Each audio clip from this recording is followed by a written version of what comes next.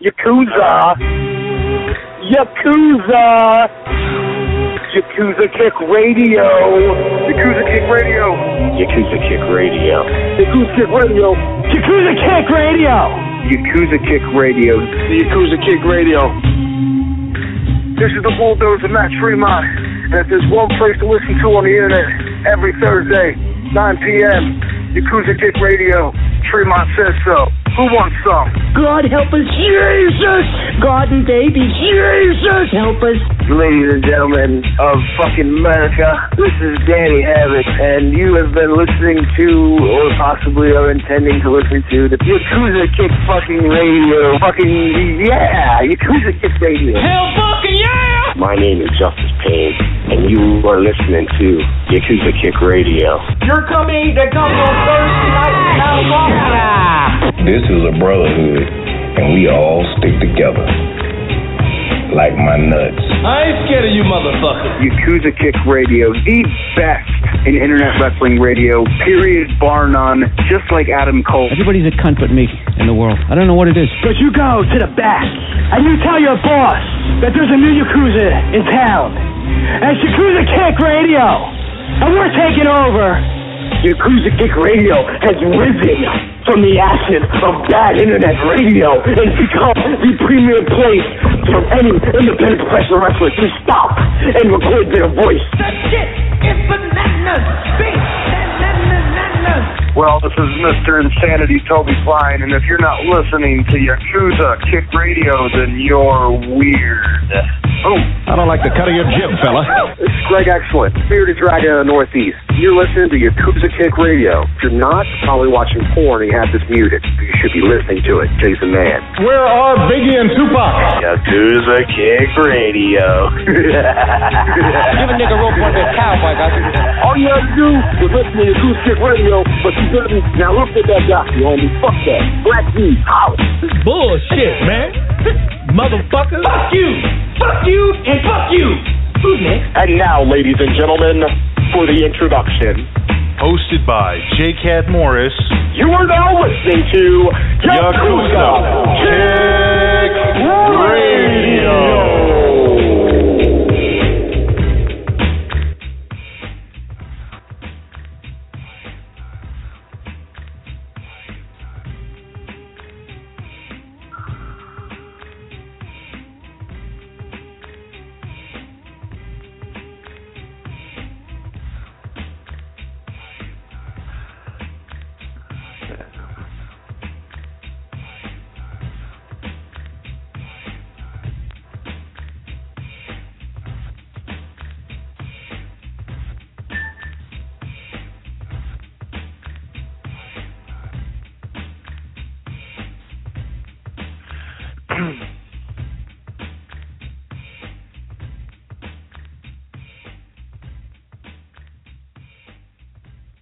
I'm playing my shit. All right.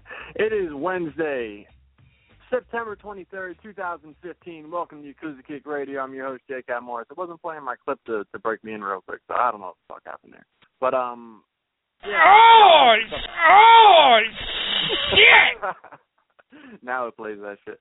I clicked on that shit like 30 seconds ago. Anyway, I got a bunch of shit to talk about.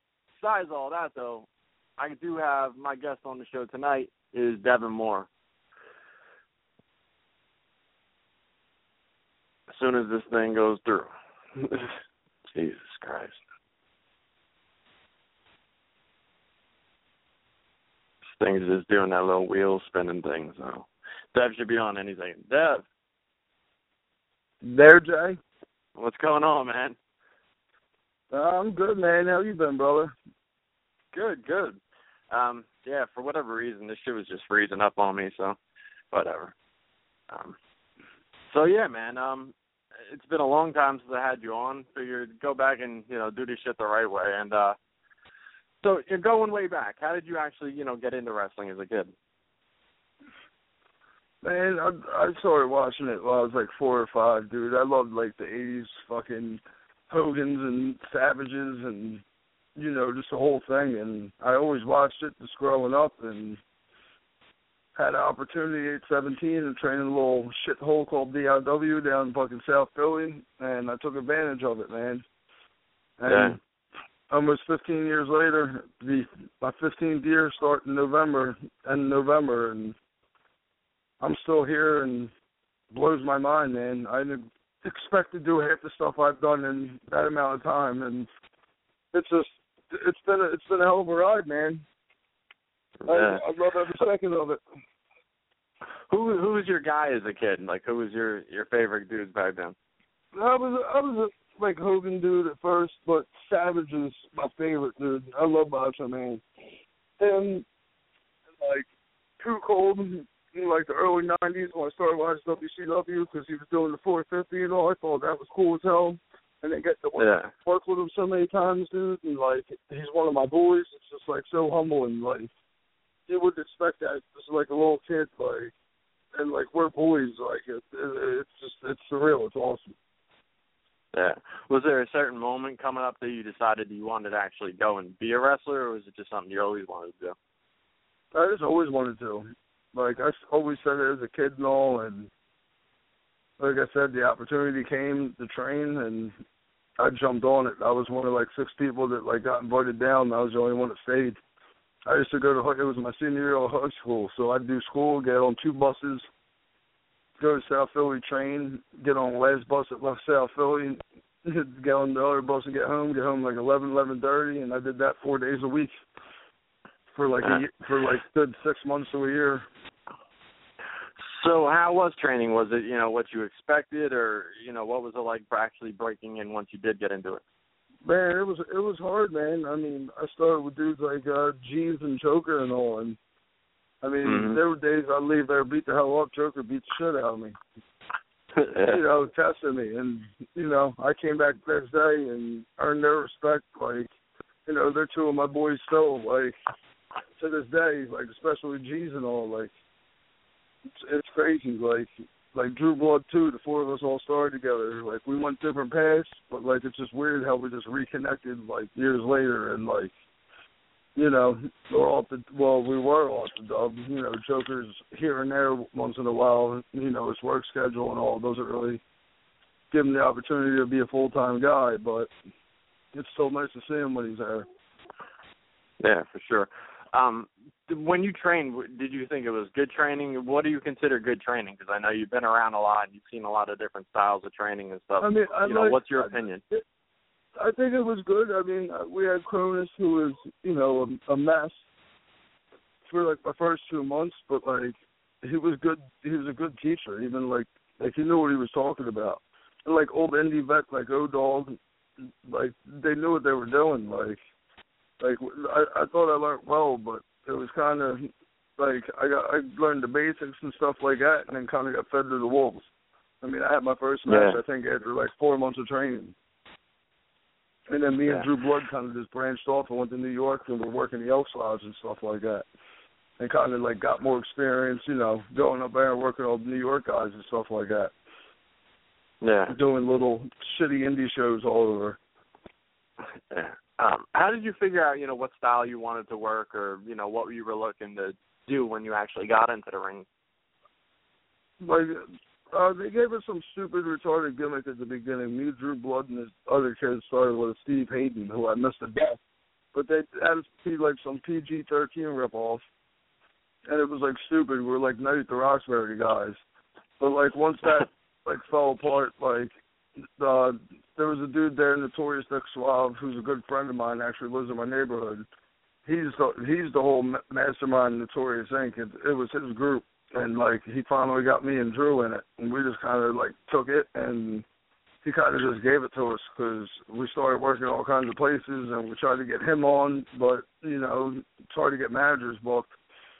So, he kind of just handed the gimmick down to us, and we just ran with it. And I kind of just evolved over the years. I went from being, like, PWU, super babyface, just Devon Moore, Notorious Devon Moore, to Scumbag me at CZW, then back to just being Notorious Devon Moore, and now proud member of the nation, and, trying to keep the company afloat, man. We're doing our best, the 4 of us. I mean, that kind of Claxon kid, he's a student, but, I mean, I think he stepped up huge this year. I think he tried to break out star out of that, like, student, like, group, man. I mean, he survived all three of us in death matches. I mean, he didn't win, but I mean, he really proved himself. Yeah. And he got the wrestle the man. Yeah. How did you first get hooked up with Trent and all that with PWU?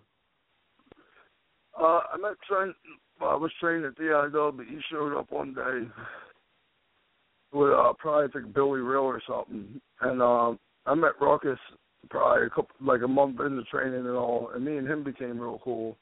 Like I used to go to see, like my first indie show was KGF3. And that was like a couple weeks after my first match, and it was just like, wow, I want to be here. Like back then, like place was packed, everybody was into it. Like it was so cool, and like me and Trent just became cool, and he was just always giving me advice, and was just always like good to me. So like when they opened up the Animal House, True Blood and I didn't really have anywhere to train. It was right around the corner from his house. So we like walked in and kind of just, trading there for a little bit, earned our spots into the company. Like Cashmere met us a bunch of times, but he had no idea who we were.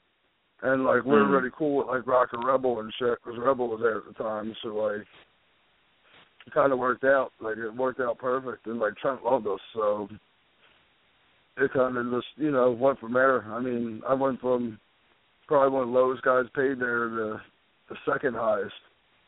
But, I mean, I busted my ass to get there. I mean, how many matches did me and Trent and, like, Scorpio have? 30-plus minute matches and all at the arena, killing ourselves. Like, yeah. And I feel like CW got a bad rap for no reason, man. I think it was part Johnny and John hating each other, and they just wouldn't let it go. Like, I think if Johnny was smarter, PWU would probably still be here. Right. Yeah, I mean, do you think that was a mistake on Johnny's part as far as, kind of going right at Zandig and trying to make like a, us versus them type of thing? What was that, Jay? Do you think that was on, Johnny's part for, really facing the company towards CZW and trying to make it like an us versus them kind of thing?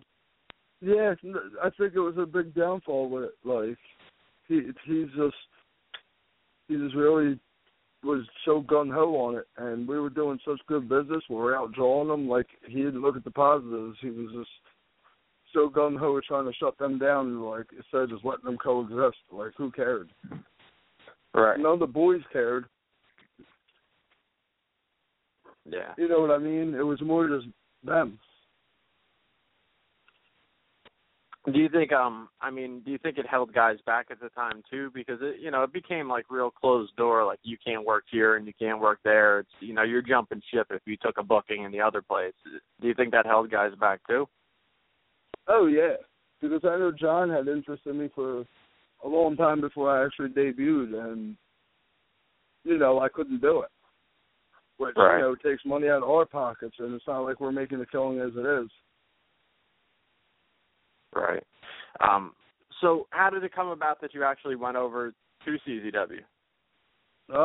Me and Eddie Kingston came down January 2008 just to hang out with people, because they had a bunch of people in, like Mickey and all them. And we just came to hang out. And Ruckus grabbed us and wanted us to do the main event. So I told him to call Todd Gordon at PWU and see if it was all right, because Todd and Ruckus always got along. And Todd agreed, and he put me on the phone, and Todd told me he's fine with it. Just make sure you hype you and Eddie up for next week at PWU at the end, which I did.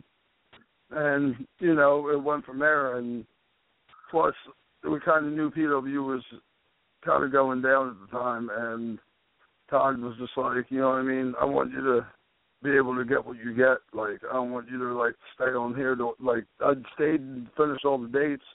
Got taken out best of the best that year, but I could not stay loyal to the place that made me. You know what I mean?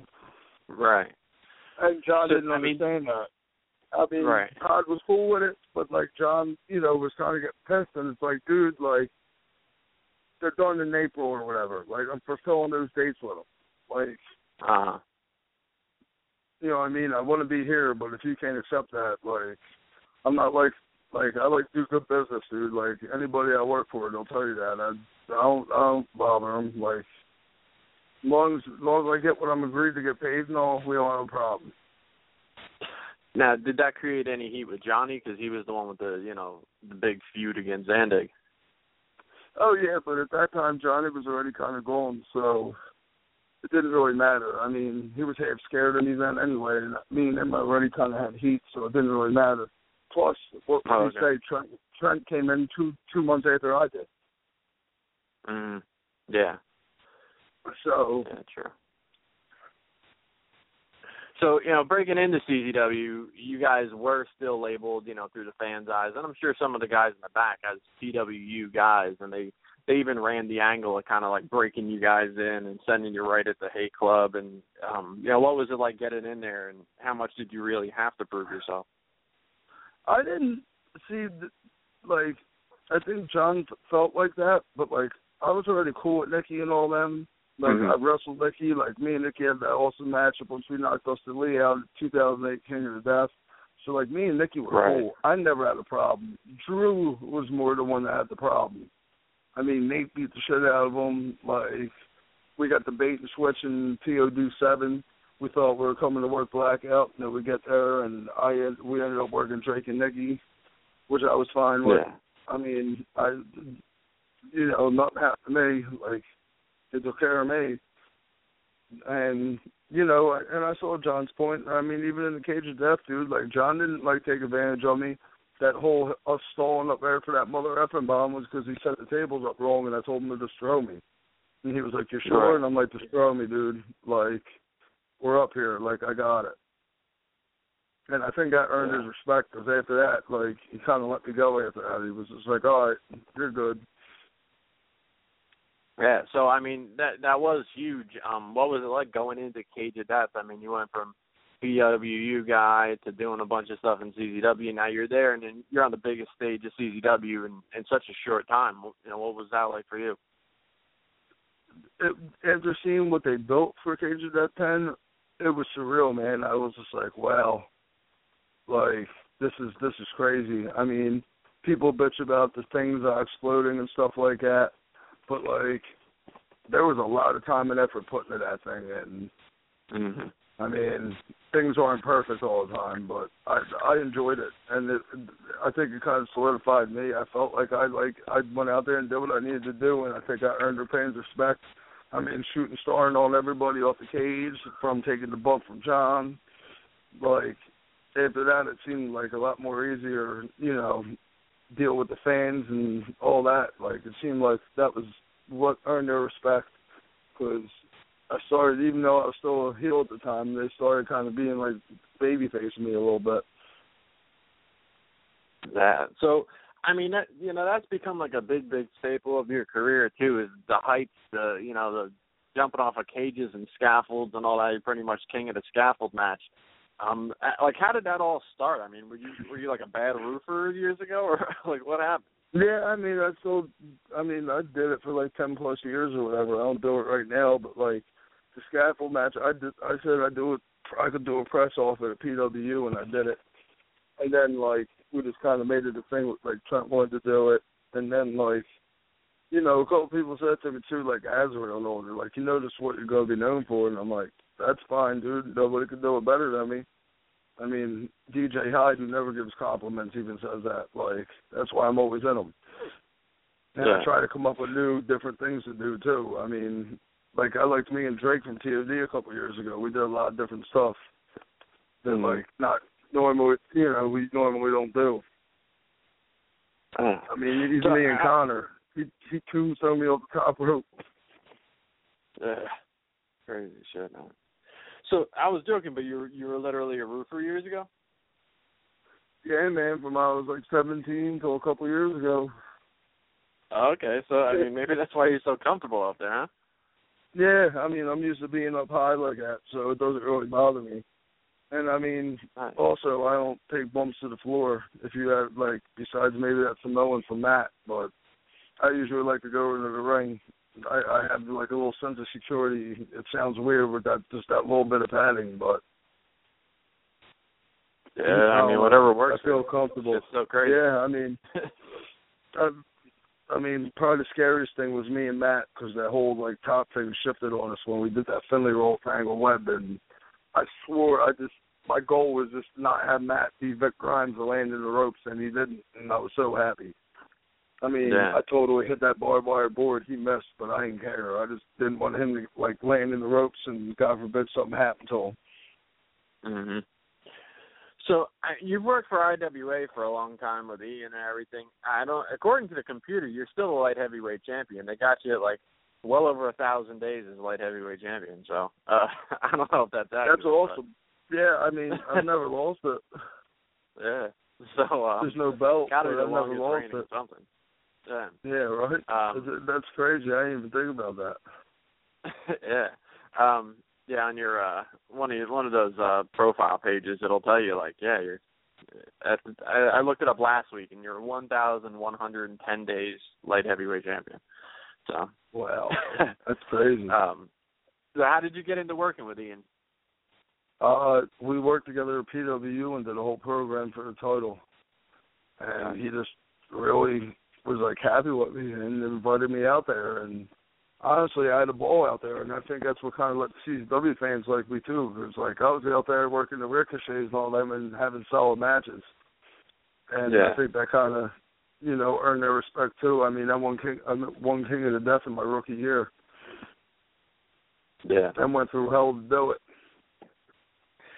What was that like going into King of the Death match and super prestigious tournament, 2-day tournament and everything? That was my first. I did double death with Joker, and then that was I already did a handful of death matches before that. So going into that, I had butterflies, man.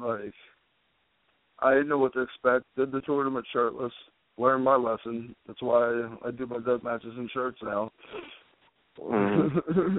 Yeah.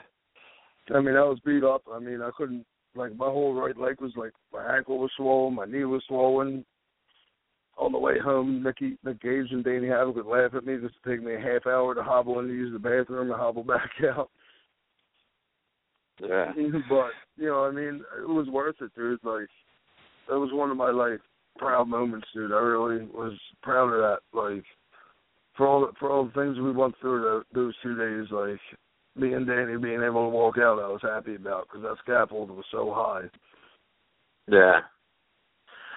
How long before did you know that you were going over in that? Because Ian has been pretty infamous for pulling last second, hey, you're going over here, kid, type shit. Like he did with Drake and Claudio. Yeah. I knew for a month, and he asked me, and I said yes. And then I found out what the finals were, and I was like, motherfucker. I didn't want to do 200 tubes and all that shit, but I mean, it is what it is. I mean, I felt humbled for him asking me to do it, and I mean, I expected people to shit on it, and no one did. They were all he fucking earned it. So I was happy. I felt good because I definitely had butterflies. I was a little worried. Yeah. So, you've done tons of different things and stuff in the death matches, and, I'm one that's constantly defending this nonsense because, you decided you don't want to do light tubes anymore. What went into that as far as not doing tubes? I mean, I don't blame you for a second, but. Yeah, people, say shit, and I'm like, whatever, dude. I held Nick Gage together, before he got better backed out and, was smacking him in his face to keep him awake, And he, Danny Havoc, I monkey flipped him at corner something one year. He got touched so bad. He was pale white. We're going to the hospital. And he's telling me, please don't let me die in Alabama. Kind of made me be you know what? They're too unpredictable. At least the pane of glass break right. Barbed wire I can deal with. I'm done with the tubes. I was just I've seen too many people get hurt. And, it's only a matter of time before I'm next. Yeah. And I think they're overused.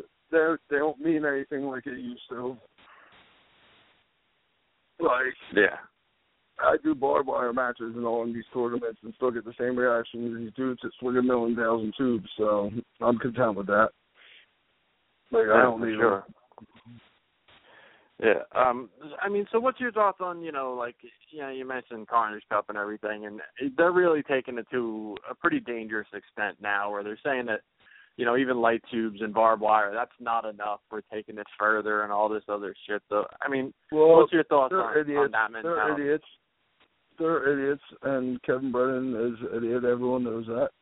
And he doesn't use anybody besides, like, backyard dudes and maybe a couple guys.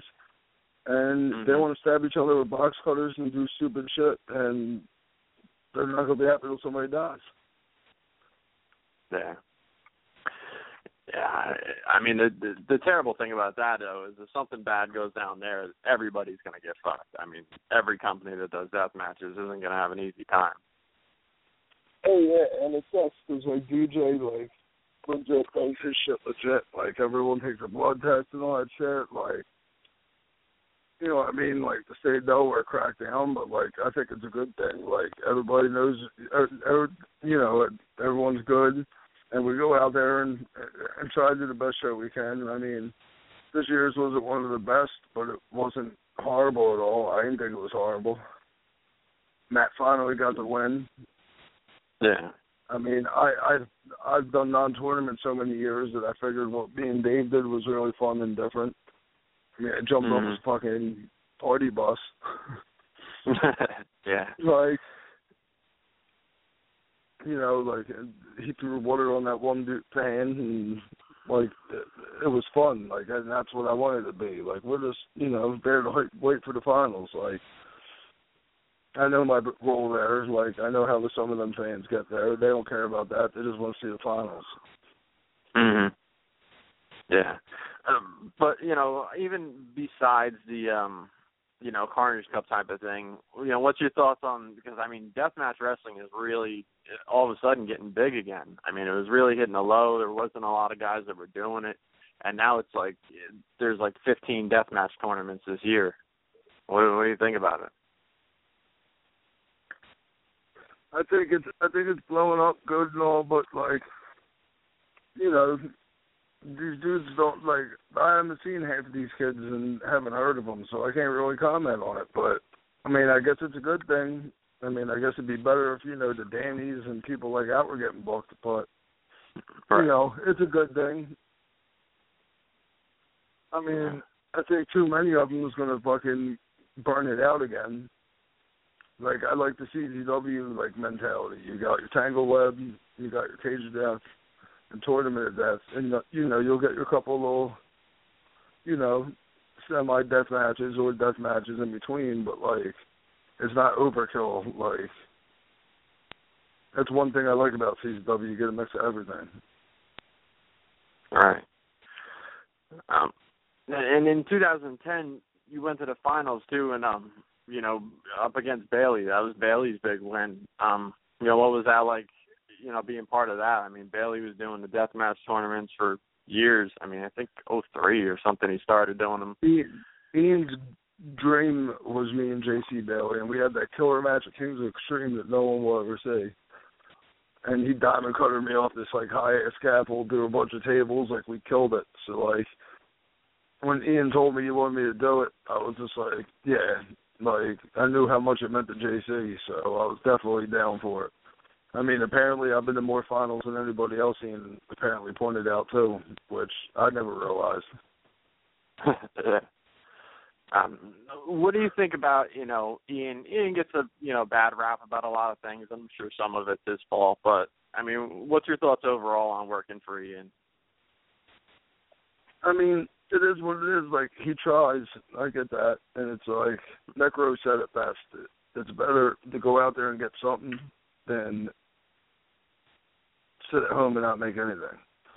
You know what I mean? It's not like Ian's, like, got money, and it's not like he's, like, holding it from everybody. Like, if the house is down, dude, like, you ain't going to get what you get. Like, it's not like he's got money put away and he's not paying us. You know what I mean? Like, I've seen him give every dollar out he's had. Like,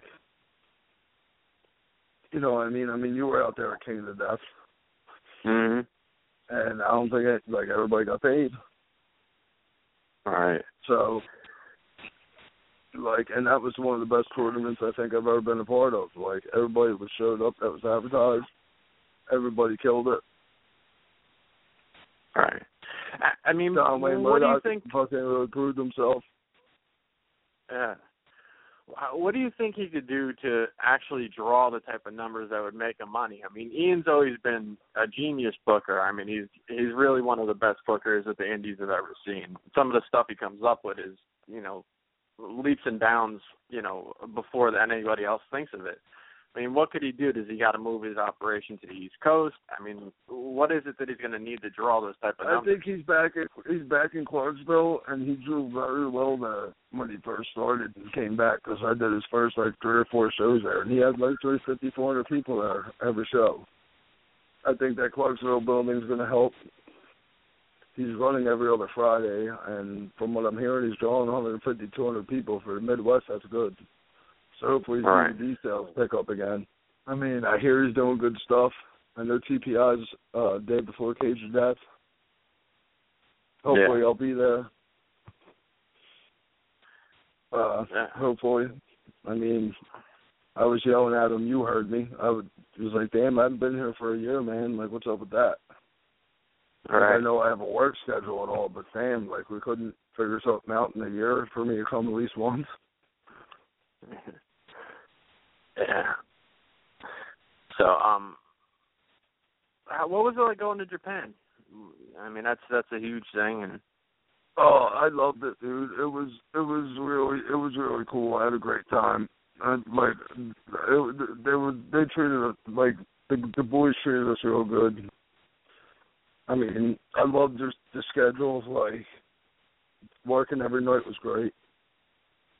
Because, like, it's no, like, not here where you're working on a Saturday, Friday and Saturday, and then all week you're working and you're half sore. Like, your body's used to it, so it's just like I felt great every day.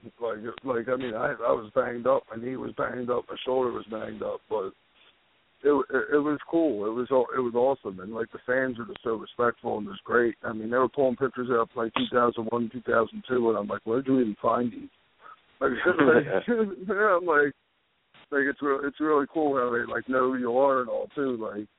Like we're at Corrigan and they came back from intermission and me and Drew Kasai still had like lines, which I thought was crazy because it wasn't like I was selling anything. I was just taking pictures of people with the belt. Yeah. But it was like surreal to me. Me and Kasai, like, yeah, like we had a line still while the show started again. And what was your favorite match you had over there, you think? Probably Corrigan Hall against Sasaki and what the hell is his name? Skinny kid does a shooting star like me. Wears pink. Why can't I think of his name right now? That's gonna eat me up. Oh, but I know he beat Rory up. He gave Rory a couple shots. Yeah. I mean, but Roy did good there too. I was proud of him at Corrigan. He did really good. With the shooting star press, you know, you have that kind of, you know, effortless looking shooting star, kind of like a Billy Kidman, except it doesn't hurt people. You know, where'd you come up with doing that? You know, that way or? Dude, I had an in-ground pool. I used to run in like the 9-foot end and just keep doing that. And I used to be able to do it standing. I mean, I did it in Japan was the last time I did a running, like, press standing. I mean, I'm sure I can still do it if I tried, but that was how I learned how to do it first. I was just down the floor, I kept running the ropes, and I had, like, a like, punching bag in there. It was like a person. I would run in just, you know, until I got it right. And then finally, it was funny, me and Ruckus were trained in Maryland, both trying to do it. And how I did it the first time, I like took like a step on the top rope to like the left a little bit, pushed off and landed on these 2 mattresses. And like Ruckus had it on tape. We were taping like the training thing. Like everybody went nuts. And then from there, I just started doing it. Like even to this day, sometimes I just go up there and I look and I just fucking push off and just close my eyes and just hope. Like, I can't even explain how I even get around with it because I just do it. Like, I've been doing it for so long. It's just I go up, all right, press time. I mean, I like the Abram one, too. Yeah. There's a lot of guys that have them, too, in a lot of different styles and things. Who do you think's got the best star press in the business? I used to like Evan Bourne's a lot. He got height. Yeah. Yeah, that shit is crazy. Yeah, so I know got mad height with that. I mean, what's your opinion on, the difference between, what was even the transition like from Zandig to DJ?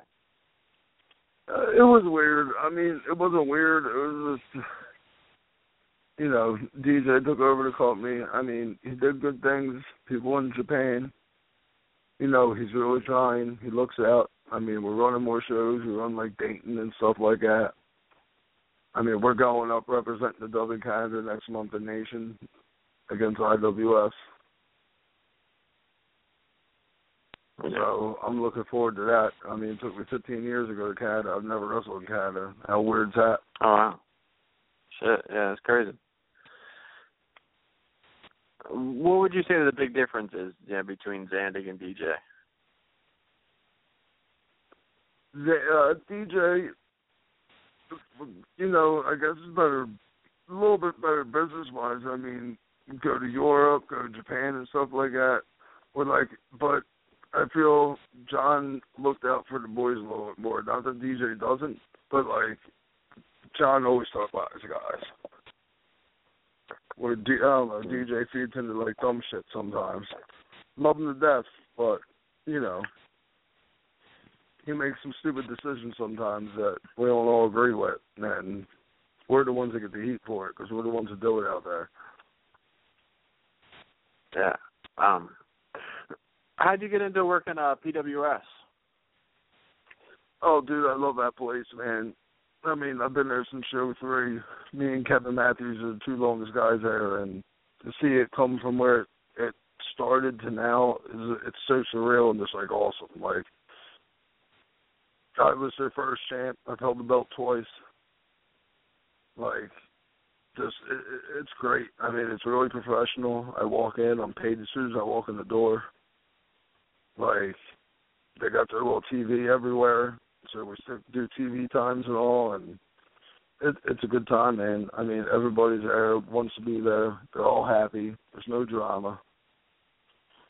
It's a real good locker room to be in. And the company's good, and they don't get any respect, dude, and I don't get it. I mean, they do shit differently, but, they're drawing fucking 1,500, 2,000 people in their hallway consistently. They're doing something right.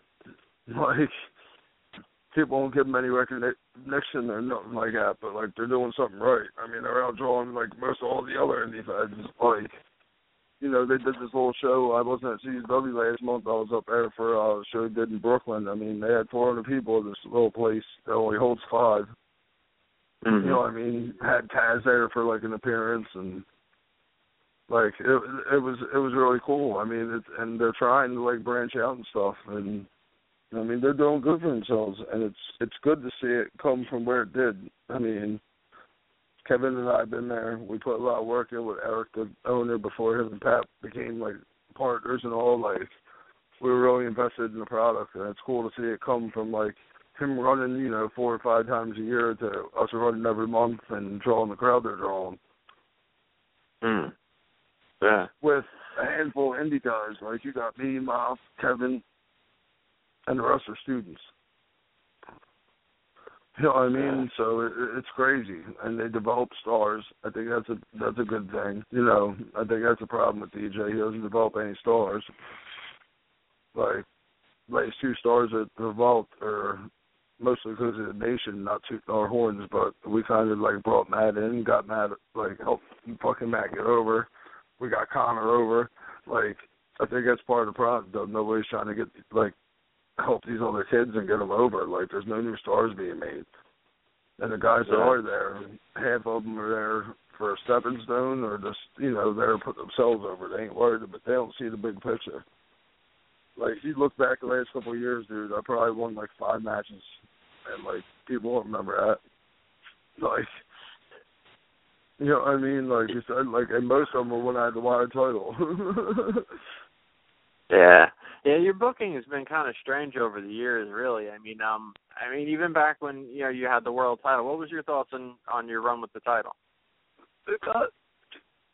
First off, it was supposed to be 24 hours. I was supposed to lose it back to Robert Anthony next night. And me and John Moxley cornered DJ and said, no, this is stupid. And then he, got hurt / flaked out on us. So, it kind of wasn't a game plan. I requested the BJ Whitmer match. He brings him in first to lose to Sammy Callahan, so it meant nothing when he worked me. The booking was bad. It wasn't, and I tried to do the best I could with it, and I, was getting frustrated because I was the one getting buried for it. It's I'm just doing what is, I'm told. Mm-hmm. I wasn't going into business for myself or nothing like that because, I didn't need to. My biggest regret was me not falling off Cage of Death 13 and let Masada take the belt because I begged DJ for a month to just put Masada over. That was what the fans wanted. Mm-hmm. And we all know what happened. That he got caught and he came out and went off.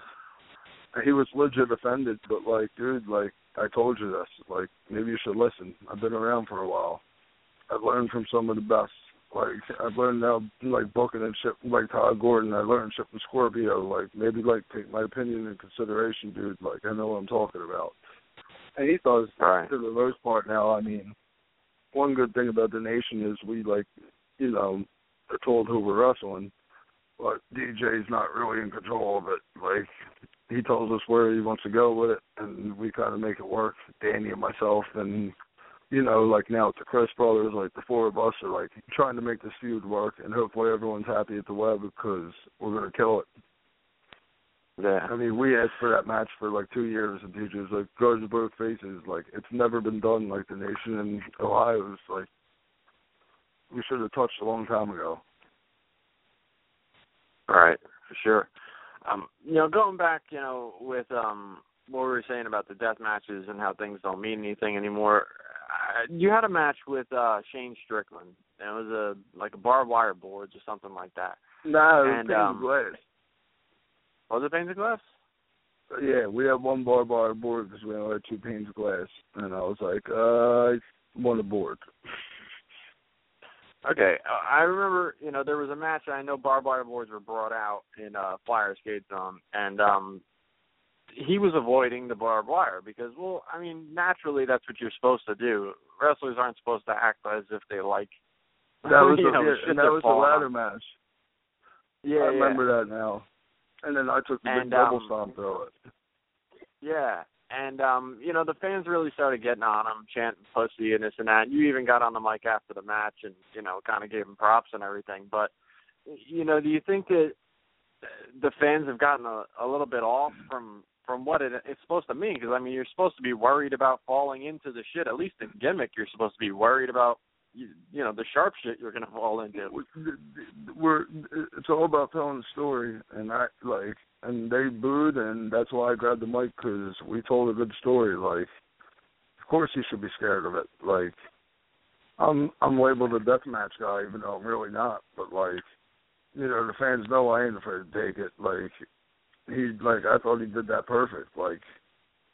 Why wouldn't he be scared of it? Right. One of the things I always thought contributed to it over the years, and now it's just become a pet peeve of mine when I see it. Jun Kasai is Jun Kasai, and that's fine. But it seems like it became over the years more and more guys are busting light tubes on their heads, biting them in half before the matches. And if it's supposed to be something dangerous, breaking them on your face before the match, doesn't that take away from, the aspect of danger? Yeah, I think a lot of people ripped off Kasai shit. Kasai shit was cool. And Danny always did the biting of the tubes. I thought those two were good with it because it kind of fit their characters. But these other guys say it and just think it's cool, and it's no, you're being idiots. Right. He's a crazy monkey. That's why he does it. And Danny's deathmatch drunkard. That's why he does what he does. He's always bit the tube in half. Just to intimidate people. It's a whole mind game with them too. These other guys just do it. They don't even understand why they're doing it. Yeah. It's I get it because it's supposed to show you're crazy and shit. But if everybody in the tournament is breaking shit on their head before the match, then it's like, all right, this is not even dangerous to you guys. And that's what I feel. Like those two, yeah, I agree with you too. Those two are like the exception in my book. But yeah, I agree with you. You don't see me like breaking them over my head and shit. All right. In 2011, you went to the UK and won a tournament over there. Finals against Yuko Miyamoto. What was that like? It was rushed. I mean, the match was only like 3 minutes because he just went into a match and we went right to the finals. But I worked him at Masters of Pain and we had a real good match. And I think that was part of the reason I went to Japan. Like, he, like, put the word in. And, like, I had fun with him over there. And we took care of each other. I had staples in my head from King of the Death from the week before with Drake. So I wasn't all with it. But it was fun, man. It was cool to, like, win that tournament. Like, I wish I had a trophy for it, but... What was your favorite place to go, country-wise? Was it Japan or? Probably Japan and Germany. I loved going to Germany. Always had a good time. They always treated us well. It was always a good time. The fans are great. What do you think is the best deathmatch tournament in the U.S.? Because now, they're popping up left and right. There was obviously the mainstays. What do you think is the best tournament, at least prestige-wise? It's got to be King of Death and TOD. Well, that's two. That's two of them. It has to be those two. I mean, everybody else copies off of them, but those two are put together pretty fucking good. I mean, DJ I give him a lot of credit. I bust his balls a lot, but he goes through a lot to put that show on, and people don't get that. Yeah. And the draw comes up every year, which is good. Yeah. If you had to pick 3 matches of your career and make a demo tape or whatever, what would be the 3 matches you put on there? Me and Trent, PWU title. We flew up the scaffold. I gave him the diamond cutter off it. Me and Scorpio, probably the last match we did, because I told him I wanted to go Jap style, and we beat the hell out of each other. I mean, my lip was busted open. The next day, we both were, limping around. and he, loved me for it. He was like, you took this shit, man. I was like, I wanted to. I wanted to see if I could. And probably third match, I really enjoyed me and Tremont last year at Tangle Web. Show a little bit of everything. And, put one death match in there, it'd be me and Tremont, probably. I was real proud of Tangle Web. And you were in Best of the Best 9. That was the only Best of the Best that you were ever in. Is that something that you'd like to accomplish in your career? I ask every year, and I get the excuse that I'm a former heavyweight champion. And I go, so is Drake. Yeah. But if DJ keeps me out of it, it's whatever. I mean, I'd like to do it, but. I mean, you're one of those guys that can work all those styles, so well. I mean, you're able to wrestle.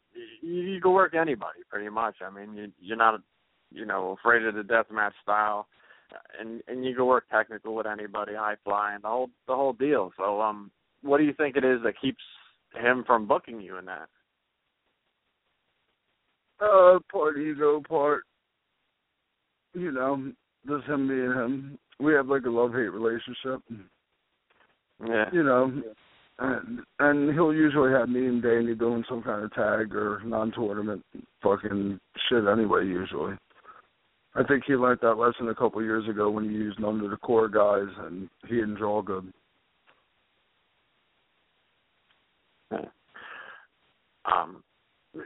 You were part of the Acid Fest. Do you think that's something that should still be done, or because you get the Chris Cash show every year? DJ didn't really have a lot to do with the Acid Fest, at least as far as not the guy who ran it. I've always been one that would like to see something more annually done for Trent. I personally think the best of the best should have turned into Trent's tournament when he passed, but it's not my fed. But what's your thoughts on that? I mean, I agree, but like Down with the Sickness has now turned into the show where we like look at all of them, not just fucking Chris now. Now we look at the JC and Trent and Brain Damage, and it's sad. Like last year with Strickland, like that promo was half a shoot. Like he came out talking that shit, and I was just like, dude, like I knew all these guys. Like come out here and disrespect them on the day we're trying to remember our boys. Is it really cool? All right. Yeah. Because if it wasn't for Trent, there wouldn't be guys like Strickland and me, and you know what I mean, dudes like that. Yeah, definitely. Now, who would you like to work that you haven't worked? You got any dream matches? Homicide. You haven't worked Homicide? Right? Isn't that crazy? Holy shit. But I definitely, before he hangs it up, would love to have a one-on-one Homicide. Wow, that's really surprising you haven't worked Homicide. I know you've been around him a lot. Yeah, right. You think it would have by now, but nope. Shit. But what do you have left to accomplish that you're looking to do? Stuff you haven't done yet. I want to try to get, like me and Danny had talked about, we want to get the nation out more. We feel like we can go with any fucking, group around. Like, I feel like we both feel like, the nation can do a lot more than just what we do with the dub. Like, we were at Beyond recently. We went out to Cleveland, did that show for the card game. Like, we're just trying to get ourselves, get the nation a little bit more bookings. Because, like, even with Connor, but, like, you're lucky and Danny, like, just kind of want to get out there more and represent and show everybody what the nation can do, man. Because, like Danny always says in the promos, it ain't shoot, we're like three best friends. And it'd be nice to get more bookings, represent with the nation and, represent the dub, of course, because we're labeled as dub guys, but right. It'd be really cool to, expand the nation more, because Danny doesn't give himself enough credit. Kid can wrestle, too. And Lucky is fucking amazing. You've been around Danny a lot. Why do you think Danny hasn't been made CZW World Champion yet? I mean, he's one of the best deathmatch wrestlers in the world, and he's been more or less a CZW. He doesn't want it? Because he said, and just like you said about my title reign, they book title reigns like shit. And he just doesn't feel like he needs it. And I see his point. He really doesn't. He's his own enemy there.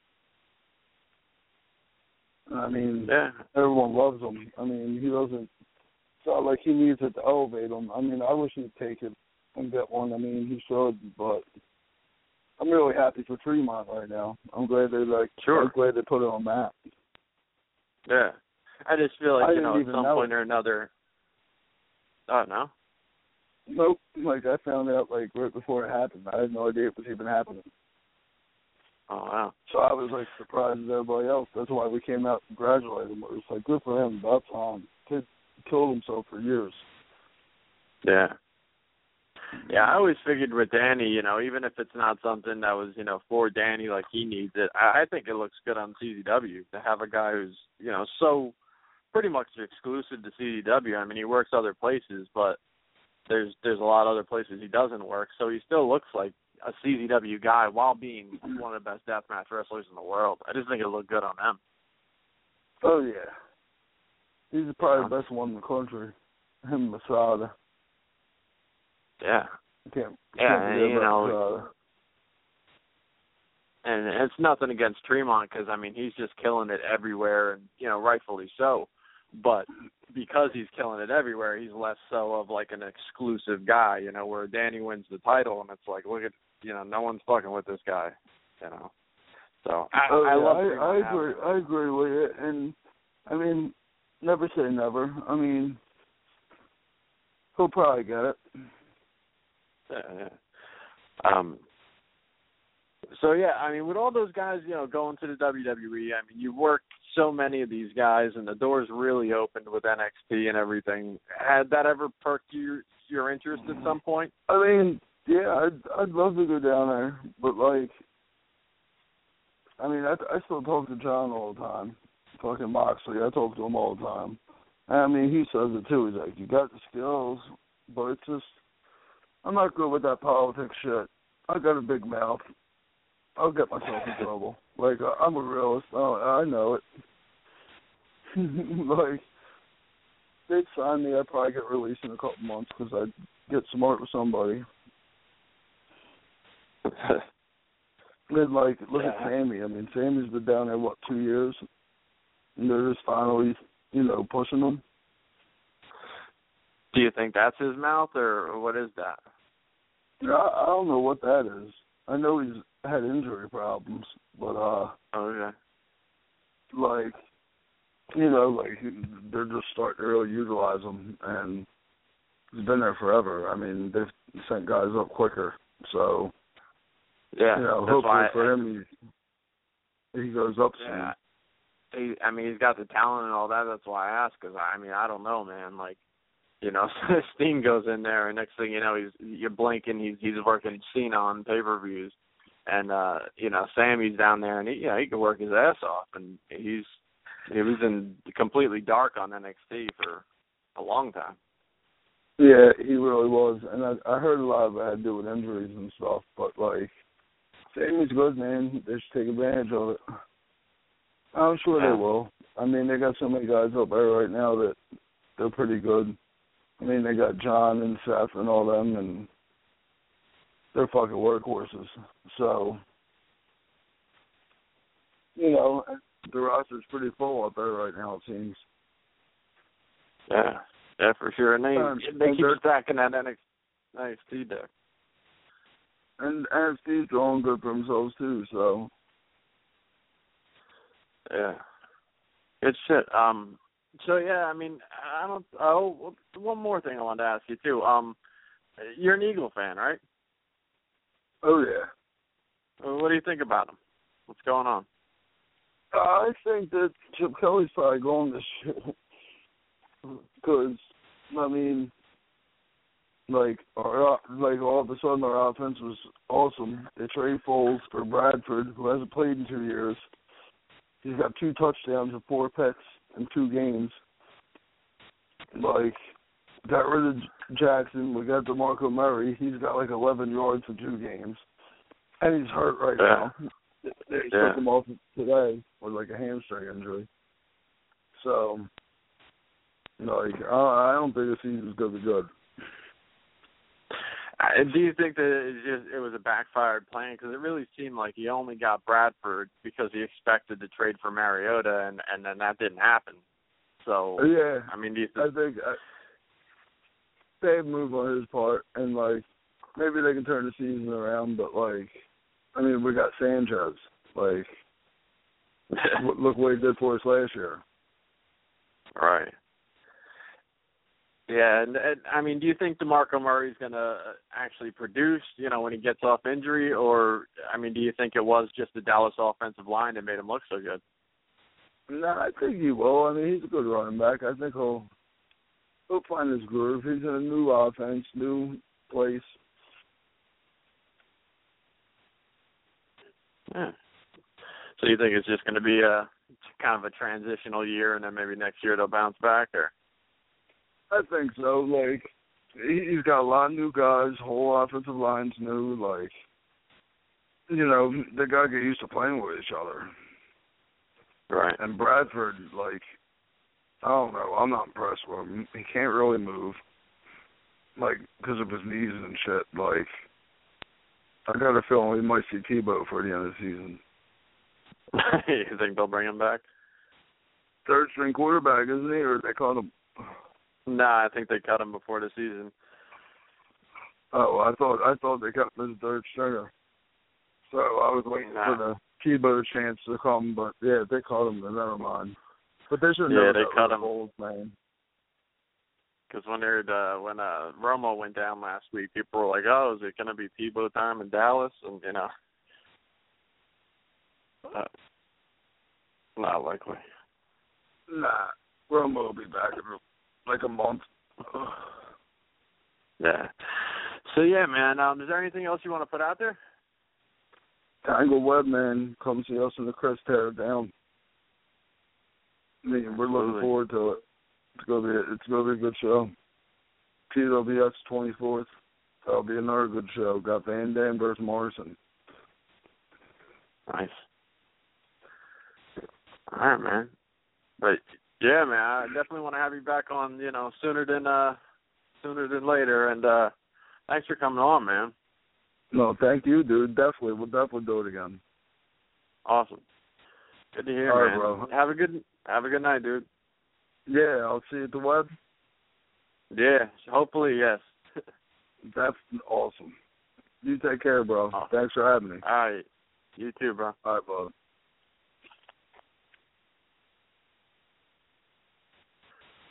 So there you go. There's Devon Moore, man. He's a good dude. He's one of my favorite people to talk to. It shows he's always just a really good dude. I've always liked talking to Dev. He's a straight up dude, and can't get enough of that guy. So yeah, man. Take a break, come back, and like I said, I got some shit to rant and rave about. I got some football to talk. I got a bunch of different things to talk about. So let me hit this break up and come right back. Yo, you will never see me sober. See me on corner with street soldiers, heat holders, weed blowing, straight living La Vida Loca. Overall the protocols to chase the cheddar. Get this dough then retire like Mason Bether. See y'all niggas ain't real, Duke, y'all fake forever. I should dig in your pockets and take your leather. Pull a gun up on your ass, now you talk about weight. Weight broke the wagon and faggot, I'm packing the 8. Snub nose with the gun up close to your grill. Laughing at y'all niggas, why? Cause y'all supposed to be real. Yo, I always been nice, y'all ain't noticed the skill. And I always been trite, y'all don't know that I'm ill. And I'm always in the low, so y'all don't know that the bill. Where I'm from with the gun, we get done for the sprill. Blocks with your frame, yo, I'm always spotting the lane. Put the dots in your dame, run the watch in the chain. The watch, I mean, chain, money, earrings, fuck. To all them niggas in the street that I stick and buck. When you see me, don't say shit to rock. Yo, to all my bitches in the world that I licked and fuck. When you see me, don't say shit to rock. Yo, to all my niggas in my motherfucking click this butt. Don't say shit to rock. You can never criticize my spot in the game that I solidify. Get rid of never, I'm clever, my flow diminished, guys. Remember Sean Price, tough like Simplify. Cinderfly, bitch to kill you with most with a center guy. Yo, I come through in the rented ride, tinted high, offered the weed, my son was sent to buy. Enough of that though, let me tell you what I rap for. Stash dough, if nothing is back to packing the black folk. Relax folks, I ain't into clapping no black folks. Be less black clapping, I'm clapping right back in black, yo. Yo, y'all ain't ready for the tongue twister, gun lifter, rest in peace, big tongue mission. To all them niggas in the streets that I stick and buck. When you see me, don't say shit to rock. Yo, to all them bitches in the world that I lick and fuck. When you see me, don't say shit to rock. Yo, all my niggas in my clique that I think is butt. When you see me, don't say shit to rock. Yo, I get screwed with niggas. Get crude with niggas. Don't rock red, but I eat food with niggas. Good hype, shook night, get shrewd with niggas. Look hype, good night, got news for niggas. Got cute for niggas. Hot boots for niggas. Put her on the ab, now she got loose for niggas. Duke want a fair one, rock shoot this nigga. Brownsville Projects, I'm not stupid, nigga. Duke a lame cat, fuck that, bop this nigga. Paul came back with the fucking cops, my nigga. Shoulda shot this nigga, not a block is thicker. On the run, son, here's my gun, pop this nigga. Can't get locked up, can't go up top, my nigga. Eating Jack Mac and all kind of slop, my nigga. Worst came to worst and I got knocked, my nigga. Saw past people, so I had to chop a nigga. CO came down and they quickly boxed a nigga. Winning with the throw came out, dreadlock, my nigga. Called up my girl and the bitch is not with her. Long ass bitch, so no longer rock with ya. Man, I'm locked up, ain't no fucking stopping her. Late nights hanging, niggas begging, cocking her. When I come home, I'ma put a stop to ya. This is shit, I get the job. To all them niggas in the streets that I stick and buck. When When you see me, don't say shit to rock. Yo, to all the bitches in the world that I licked and fucked. When you see me, don't say shit to rock. Yo, to all them niggas in my motherfucking clique and butt. Don't say shit to rock. All right, so I guess real quick, let me run down a couple of TV things I'm into, man. Gotham's back on TV. I'm real big on Gotham, so they popped it off, man, right off the bat. They got in some heavy shit, so definitely, if you're into that shit, man, get at Gotham, man. They're I'm really happy to see that show back. I look forward to that show every week, and they really don't disappoint. Right off the bat, they got the Joker dude and the other chick, like, right out of the Arkham and shit. So now they're popping off, on some crime shit. They're right out, like, right off the bat. So it shit is going to go crazy in that show. Week to week, they always throw twists and turns. They don't do a lot of, like, those bullshit indie shows where nothing's really accomplished and nothing really pays off. Every show's got somewhat of a payoff to it. You know what I mean? Like, you really don't have to wait. Like, it'll have you one more for next week, but it doesn't have you where, fuck, nothing happened next week. They don't, like, tease the whole goddamn show. They throw you a little more tease for next week, but they pay off on a weekly basis, as far as I'm concerned. It's got a lot of fucking action and suspense and all that shit. I really didn't watch the WWE pay-per-view over the weekend. I had it on my tablet, but I was watching. I got into the Orange is the New Black thing. I know I'm way crazy late on that shit, but I generally don't watch a lot of shows anyway. And I just decided to give it a chance, and I like it. So I'm only a couple episodes into the whole thing, so I know I got a long way to go. But I like the show, so I was watching some of that shit. And then last night, the Muppets came on. And I'm a Muppet motherfucking mark. I mean, anybody who knows me, shit, I got animal tattooed on my left arm. So, I've been a lifelong Muppet mark. And so going into the show, I had a lot of nervousness somewhat because, it's, the format that they're going with kind of like a 30 Rock type, behind the scenes, kind of thing where they're doing the cutaway interviews and talking about shit and, more of kind of reality based. So there's a lot of, question marks that came up, like how bad is this going to be, or how is this going to wind up, and this and that. And obviously, when a lot of the trailers and all that shit leading up to it, they let everybody know that there was going to be a whole breakup between Miss Piggy and Kermit, and the other chick, I think her name is Denise or something, and she's like a skinnier pig or something. So right away, all the PC dickheads ran to their fucking computers and blogs and motherfucking news outlets and started bitching about, it's sexist and it's this and that because, he picked a skinnier chick. Get the fuck out of here with this shit. I'm so tired of the PC nonsense. And there was a whole big stupid article I read. I skimmed because I'm not going to even occupy my time with reading a big fucking giant multiple paragraph having article on how the Muppets needs to be taken down and all this because it's not PC enough. The Muppets have always had somewhat of an adult-based comedy. Now, it wasn't never raunchy or anything like that, but it fell under the heading more of like a Tonight Show, or not even Tonight Show, like an adult variety show ran by puppets. That's what the Muppet Show was back then. And it was kid-based, but it wasn't kid-based on the level of Sesame Street. Sesame Street was Jim Henson's creation that was based towards the smaller children. And then once you got towards the older, you had a little bit more adult-based humor. And, everybody had their different characters. And Gonzo always blowing himself up and shit and, doing crazy shit. falling in love with a chicken, the whole deal. I mean, there was a lot more to it. The little dude that would come on with a bomb and just blow up the motherfucking set. I mean, there was a lot of shit that wasn't, 100% child-based humor. Swedish Chef was always trying to cook another puppet.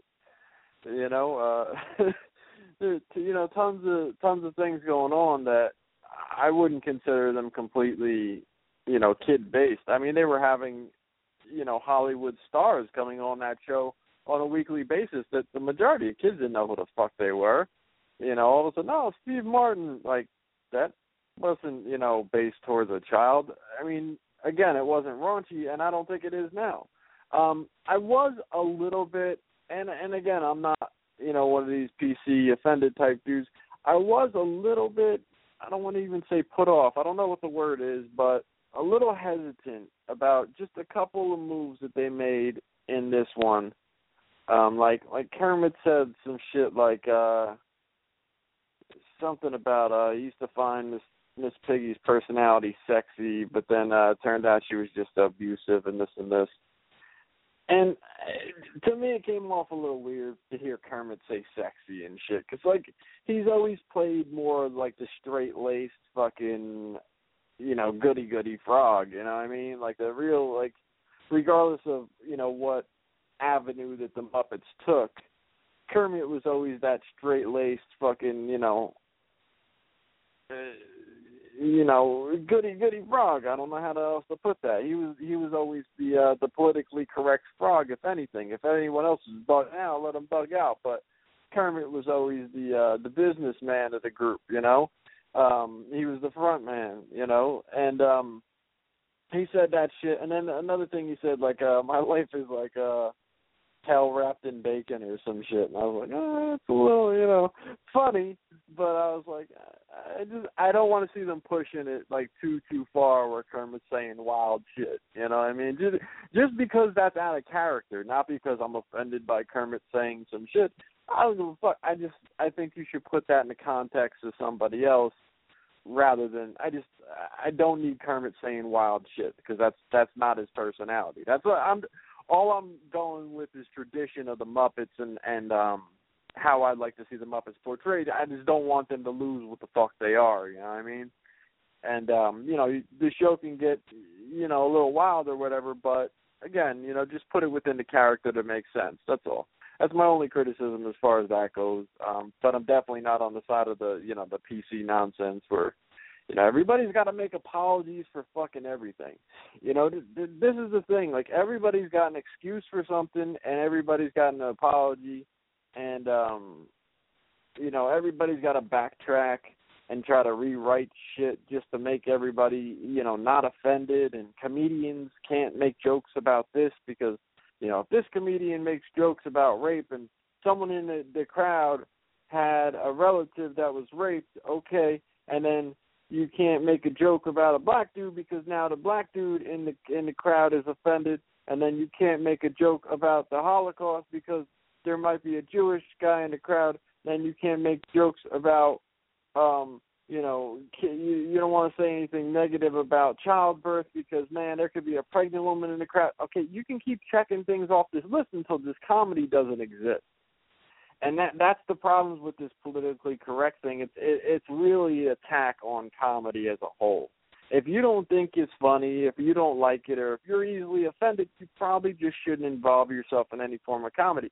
And when it's trickled down as far as what the fucking Muppets are doing, shit is getting bad, man. I mean, they're obviously, on one side of things, they're going at comedians that are known for being raw and being mad that they're raw. Like, what the fuck are you here for? And then on the other side of things, things like the Muppets are being so, ran through, an ultra-fine filter and trying to figure out what could be wrong and how could we change it, and this and that. It's disgusting. Not everybody needs their back rubbed while they watch everything that comes on the TV, movie screen, computer. I mean, enough with this shit. People need to get their motherfucking shit together. And that's a blanket fucking statement for all these things that I got to talk about from this point of the show on. People need to get their motherfucking shit together. And we're going to go from one thing to the next. And matter of fact, let me, I should have said that beforehand, but I didn't. All right. Okay, here's this. Now, let me just preface this before I get into this. Now, my daughter Mary Jane, see, and this is the thing, you know, I don't talk a lot about the different things that go on with my kids. I'm very protective about that. To me, and the same thing goes on with the internet. Like I don't give you updates, minute-to-minute updates on what's going on with my kids, because to me, my kids are sacred, you know what I mean? And I could while out about fucking how I feel about wrestling, or how I feel about the Niner game, or how I feel about this, or how I feel about this in life and this and the. But I don't want people to know minute-to-minute what's going on with my kids, because to me, like I said, my kids are sacred. You know, I've gotten into it with people on Facebook, and they'll go at this and they'll go at that. But one thing they can't go with me is my kids, because I don't present it to them. So it's one of those things that I'm very, very protective of that, because it's the closest thing to me. You know what I mean? So I just can't. I don't go above and beyond as far as that thing. So even on this show, you know, I've been doing this for years. You know, you don't hear a lot of convo about my kids and stuff, because it just doesn't, I'm very protective of it, that's all. So, my daughter Mary Jane had her 12th birthday, and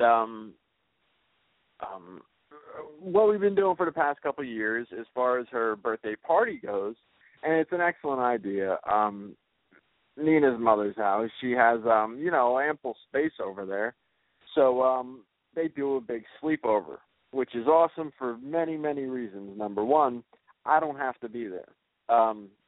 Thing is, man, I love my kids. I don't love other people's kids. I don't like them. If I have to spend any extended period of time with them, I might go out and say that I hate them, because the noise that comes out of them, you know, you hear different attitudes and opinions and stuff. Like when it's your kid, you can correct things because this is how you raise them, or this is what you expect out of them. When they're other people's kids, you can't really tell them shit. They could just kind of be what the fuck they are, and that ain't got anything to do with you, but now you're stuck with them. You know what I mean? Like it's not a good thing. To me, it's scary as hell. So it's a very good situation when they could all be at another venue where they could have lots of time together and really enjoy their company in mass amounts, because there was like 17 girls. I could not imagine attending such a thing. So anyway, she's been really into the Harry Potter thing. So Nina went like above and beyond, and she created a whole scenario, you know, the whole themed party, Harry Potter themed party.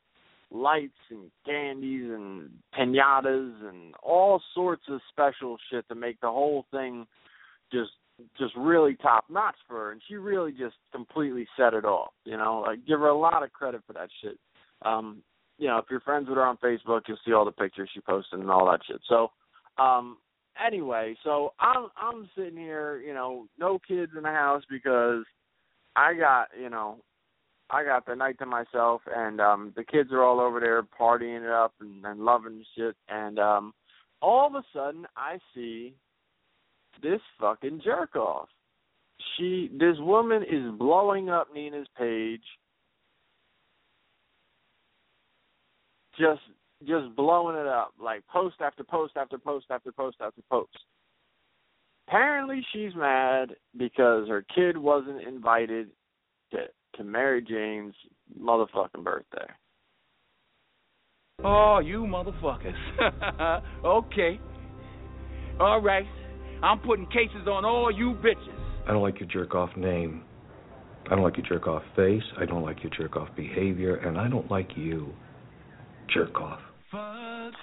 So this bitch, she starts blowing up Nina's fucking page, and she starts talking about, you know, it's fucked up, how dare you not invite my daughter, and this and this, and she's posting pictures of her kids in Universal Studios at the Harry Potter thing.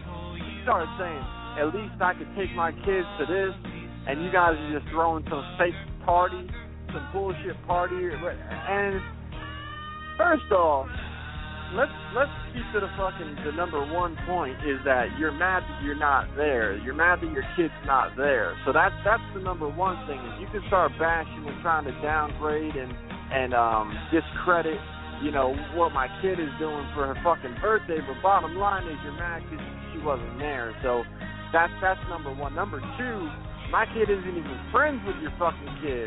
Your kid only fucking knows my kid from being in Girl Scouts, and then you motherfuckers left Girl Scouts because you didn't think it was cool enough. Start them off, you got a gun, fucking shoot them in the face. So they left the fucking Girl Scout troop because that shit wasn't good enough for them. They weren't doing enough things, so she started her own shit.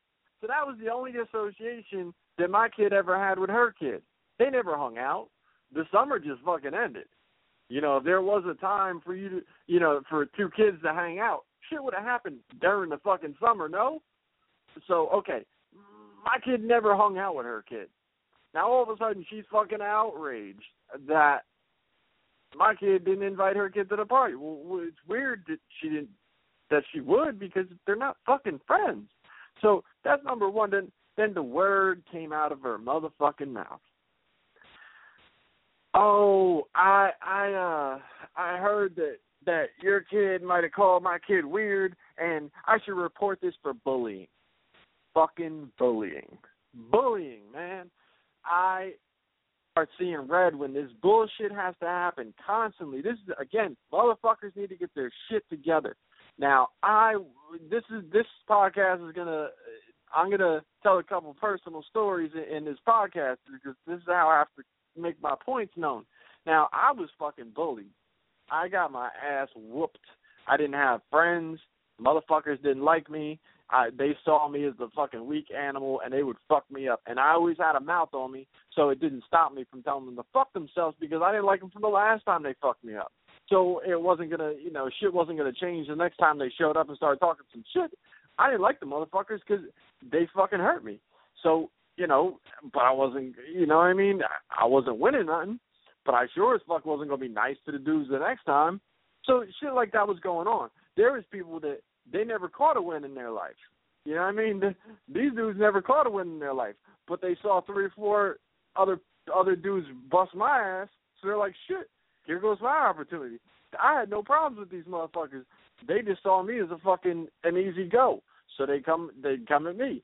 And at times there was 3, 4 other people just there to fucking jump on me if the first motherfucker couldn't get me. You know what I mean? So shit was fucked up, man.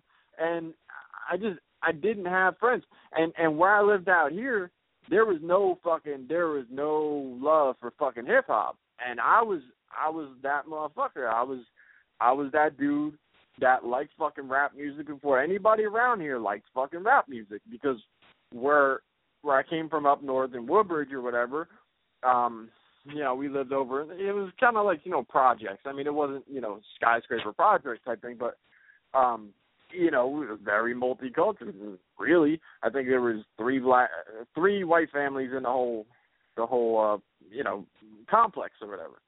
So, I think my first album that I ever got was Run DMC shit, King of Rock. And I think that was the first cassette I ever had. I mean, dudes used to be out with boom boxes, and we'd be trying to break dance on cardboard boxes. More times than not, we would just go get the cardboard boxes for dudes that knew how to do it. So when I came out here, I listened to a bunch of different shit, but I listened to rap, and that was shit that just wasn't fucking cool with people. So it became like, oh, what do you want to be black? What do you want to be black? You know what I mean? And then people would come at me and shit. Like they would come at me about that shit. There was a lot of these motherfuckers out here that were rednecks, and that shit didn't fly with them. It didn't change me from being what I was, but I was unquestionably bullied. And it got to the point where I didn't want to be at fucking school at all. And the teachers would fucking make fun of me. Like, I would, go into classes, and I'd be like, fuck, I don't want to do shit. And teachers would be on some, you're stupid, and you're this and that. Oh, you're not going to do your work again today? I'd be like, yo, fuck you. And it was like, oh, okay, yeah, you again with it, and they pretty much outcast me. They have these little programs out here that they more or less take you away from the other kids. They don't do shit for you, but they take you away from the other kids and put you in this program where you can't they pretty much label you a troublemaker. They put you in this program where you don't interact with all the good kids, you know.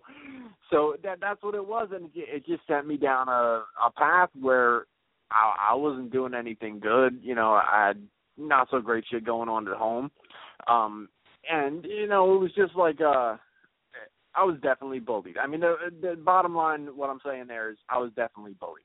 So it wasn't until I was fucking when I actually moved up north, you know, a bunch of other shit happened in between that I'm not going to get into because this will be chronological. Here's my life podcast, but and it wasn't until I got up north that I actually figured out, you know, athleticism really, because I never fit into any group to be an athlete, to be accepted as an athlete, or even given a fair shot to try to test myself this way or that. So I always just got pushed into the worst possible scenario, and that's to me, that's bullied, you know what I mean? And there's people that had it worse than me. I'm not saying that, dude, I'm the poster child for being bullied. I'm just saying I know what the fuck it is. So when it comes down to one kid might have called you fucking weird because guess what? Maybe you're fucking weird. Your mom's fucking crazy. She's on the fucking internet now. First off, she's on the internet posting all this shit on somebody else's fucking wall that she barely fucking knows. Second off, she's tagging her 12-year-old daughter in these things because, oh, her 12-year-old daughter has a Facebook. Mine doesn't, so that shit doesn't compute to me. You know what I mean? So this is the shit that's going on. She's saying how bad it hurts her daughter, but she's tagging her daughter in all this madness that she's putting out there. The example that she's setting, that she's putting out there, she's tagging her daughter in like, look what I'm doing. Look what I'm doing. Look how crazy we are. So maybe her kid is fucking weird because, shit, this is her example. This is the one who taught her any fucking thing she knows. This crazy motherfucker on the computer. And then I actually heard later because, you know, this broad is apparently friends with somebody else that Mary Jane's friends with, and I work with their parent type thing. And they said, oh, yeah, earlier in that day, on her timeline, she had tons of pictures of being at a bar crawl and shit. So this bitch got fucking wasted all day and then got on the fucking internet and started attacking kids' moms and shit, like on some crazy shit. I mean, it didn't stop the next day. She was still running her mouth and shit. So, I mean, Nina blocked her and everything like that. But so it wasn't just like a one night she got drunk and made apologies the next day. There was no apologies. This is how she's rolling. So I just thought that was complete on some bullshit. And I wanted to talk just a little bit about the bullying thing because I just feel like I think, you know, steps should be made as far as making sure kids don't get fucking bullied. Kids don't get pushed into a situation where they can't even fucking graduate school because, you know, their whole mentality on how school is and what it's all about changes. And that's a lot of what fucking happened to me. But when it comes down to like, oh, they said I'm weird one time, not even to me, and I found out, so therefore I'm being bullied. What the fuck kind of shit is that? You know what I mean? Like, people need to get this shit together. This is not a fucking game, man. This is real life, and this is not going to work out for you in the future. When it comes down to you going to get a job, and there's some shit you're going to hear that you're not going to like, and the bully card doesn't work anymore. It just works as a kid when your mom or your dad steps into things and then starts calling the schools and making them change this and that. When it gets down to the actual workforce and you accomplishing anything and you getting something bigger and better for yourself in life, that shit ain't going to happen on the fucking bully card because someone called you a nerd or someone called you weird or some bullshit like this. You got to step the fuck up. I can't stand this is more of the PC bullshit that is continuing to fucking drown out fucking society. It's crazy. You know, the participation trophies where everybody gets one and shit. It doesn't matter whether you win or lost and they don't keep scoring a game. Like, that type of shit is garbage, absolute garbage. You need to have something to strive for, to want to be better, to want to win, to want to work hard for something. If you don't have to work hard for something, if everybody's just going to be equal and everybody gets to just, you know, flop like, you know, like nobody touched you on the floor and then you're going to flop on the floor and the ref's going to call a foul. If that's how life's going to work for you, then you're never going to work hard for shit. And it's just disgusting. It's just absolutely disgusting on how a lot of this society has turned this way. Let me take a break, come back, and because I got some other things. What the fuck? I have a lot of stuff on this fucking soundboard, and I didn't separate them. There's not a lot of ways that I could even separate them, so it's not like I don't know. Just they're killers themselves. People die for it. Guys that I fought with were killers themselves. How you want it? Stop that. These are the men who lead the crime families of America. I control 26,000 men. Except for dope, we operate in all aspects of organized crime. And if there's one thing I'm sure of, it's that drugs destroy your mind and destroy your home.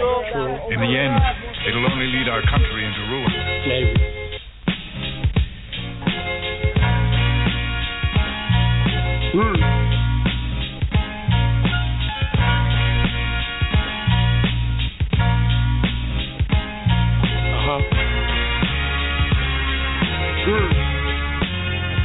Yo, we eat fish, catfish, porgies, and mad whiteys.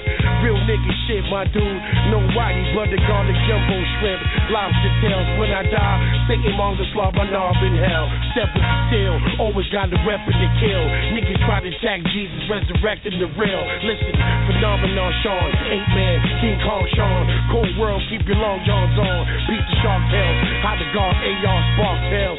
Slick with it, similar to Avon Barksdale. Your arms frail, don't make me pop your knot.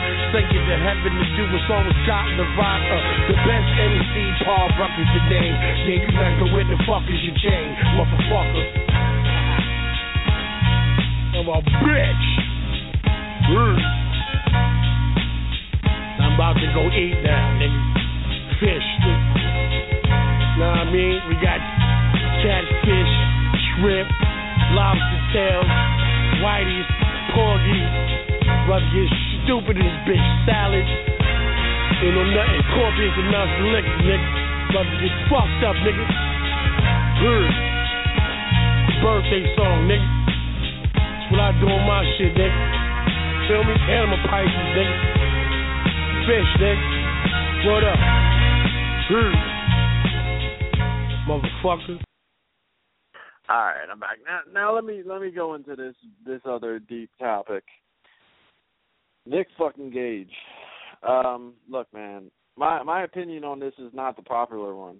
The popular one is that Nick got fucked over and free Nick Gage and everybody help him out and poor guy and all this stuff. Well, I mean, look, let me preface this with I'm a Nick Gage fan, man. I've been a CZW fan since 2001.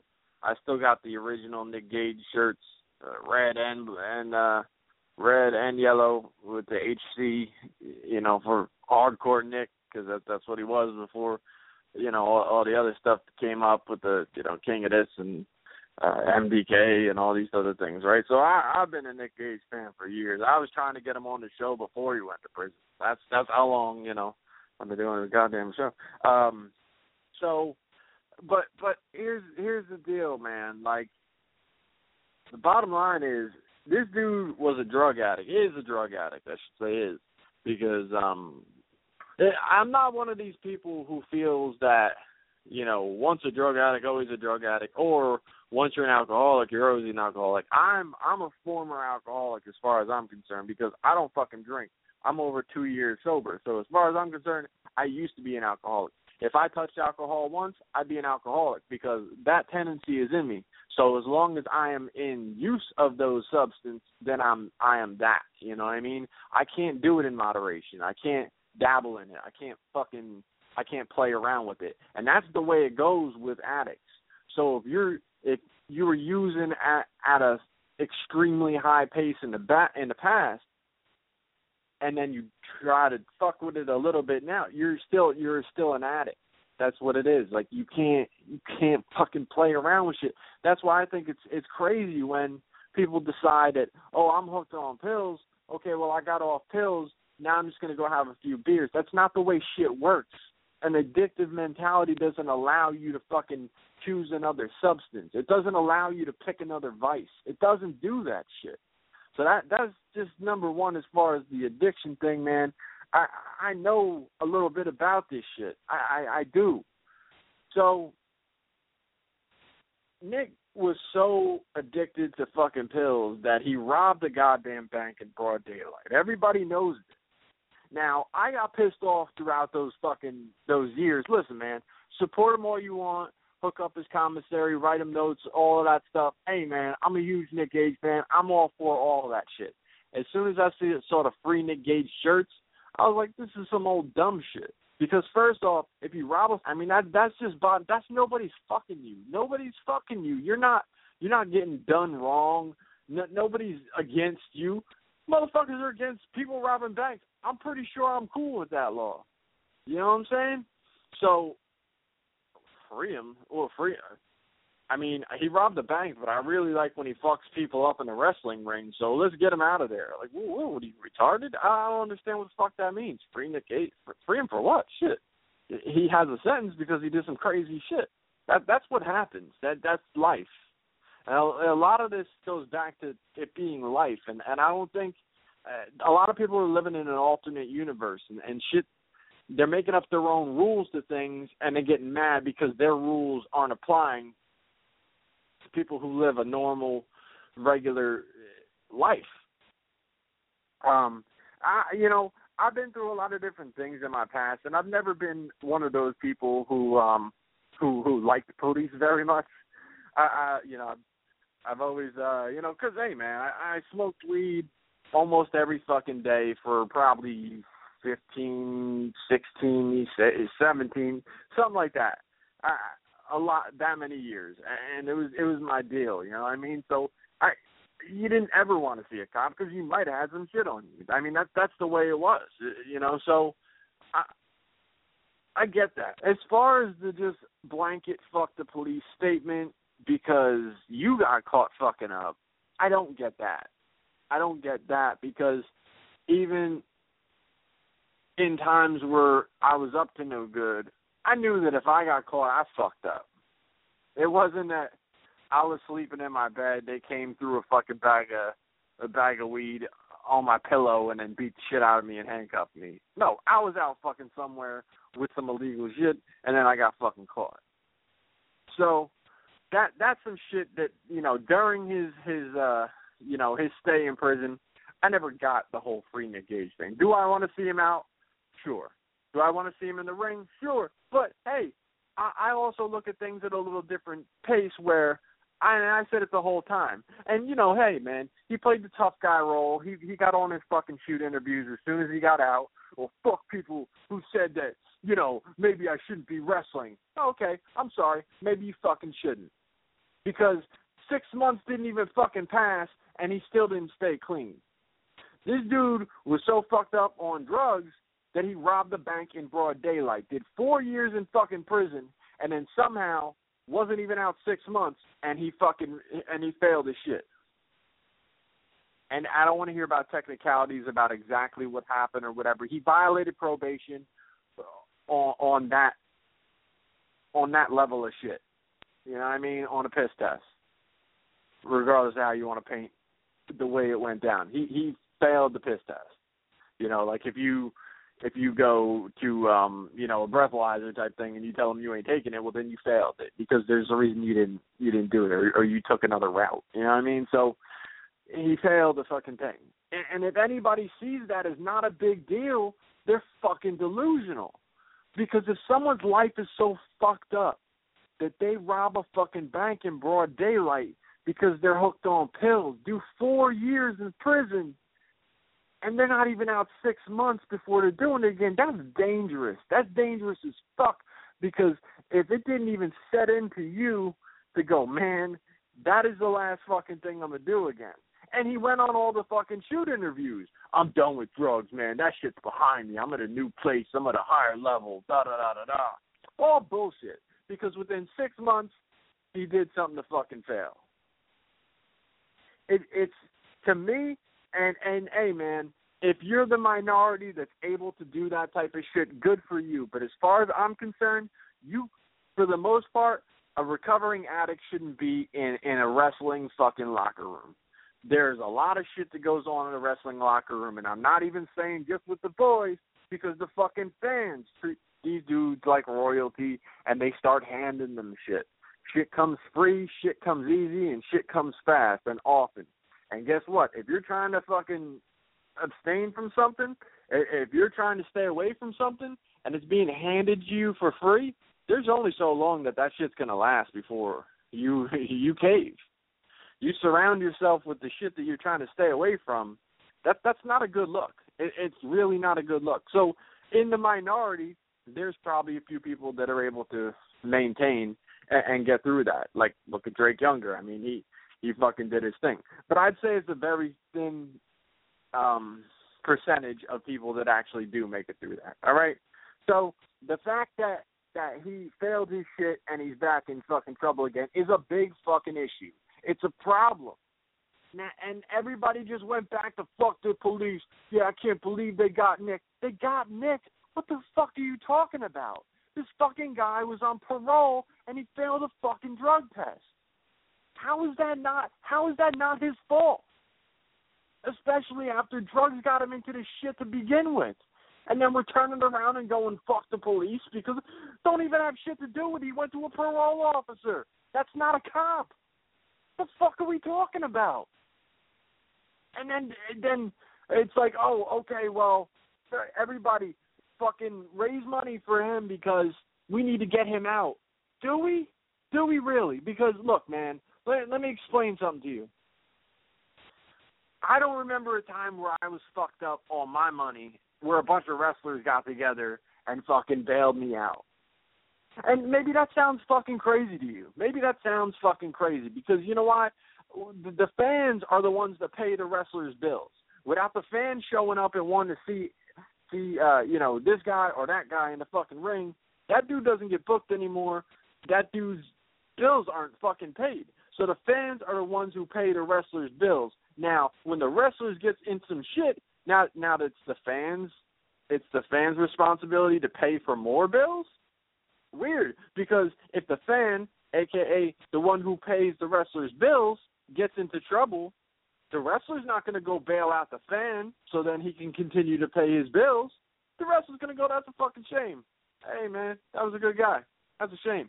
Again, the same fucking fan who's now all of a sudden your brother and your friend and your buddy and all this bullshit, he's supposed to pay out his fucking money that he lives a normal life, and he obviously isn't in fucking prison. So he should pay out his money to get you out because, I mean, you spent 4 years in prison, didn't even spend 6 months out and bounce yourself back in there. So now we should come out of our pocket for you to do what? Look, I hope he goes into rehab. I hope he gets his shit right. And I'll say the same shit as I said the fucking last time when he was in, before he got out. If it takes for him to never wrestle again, and I know no one wants to fucking hear that, and if it takes for him to never wrestle again in order to stay clean, sober, and live a long, healthy, happy fucking life, then that's what the fuck I'm about. I'm for whatever works for this fucking guy, legit. Playing the game, not fucking, let's see if we can get somebody, to piss in this cup for me. Let's see if I can take this shit to flush my system before I go see that dude. No, you can't maintain. You weren't under any regulations whatsoever when you went and robbed a motherfucking bank. So let that be your fucking, your measuring stick as far as, whether you can play the game and the probation and all of that stuff. Because what do you think it would be if he didn't have to piss in a cup? Do you think he'd be just as controlled? If we're calling this controlled, would he be just as controlled if he had no one to fucking answer to? I mean, he's already lying to the motherfucking fans on shoot interviews talking about he's done with drugs. It wasn't even 6 months and he's back. So what are we talking about? What are we talking about? Now, let me explain to you my situation, okay? This had to been, fuck, man, I've been back here for a while. So this is, I mean, close to 20 years ago when I was up north. I went, you know, like I said, I was big with the weed. Now, I went with this other dude who I knew through my friend that he was more or less getting the weed, right? So it was a whole deal. It wasn't really my shit, but I was going to be the one carrying it or whatever. I was more or less set up. So we go to Harlem, and we get there. We take the cab from the fucking the train station, and we get to this joint, and the guy goes upstairs. The other dude I went with, he was a Puerto Rican dude. I'm only saying that because it'll make a difference in a minute. He goes upstairs and gets it. It's fucking 12 ounces, right? This shit was like a football of motherfucking weed, right? He slides the shit across the fucking cab, the cab seat. I proceed to figure out how the fuck I'm going to get this shit on my person because, yeah, like, where the fuck do you put a football of weed? You know what I mean? Like, it was more than it was supposed to be. So I'm like jostling with this thing and like just really having come up with like a legit like what I'm gonna do. We get like around the block and whoop, fucking lights. So I'm like, oh fuck.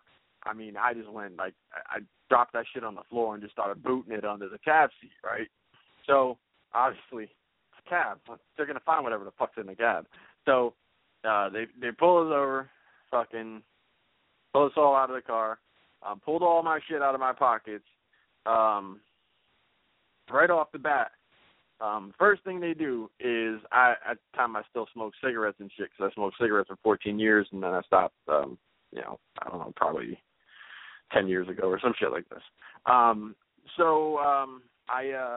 do you call it? So they immediately pull my cigarettes, lighter, all that shit out of my pocket.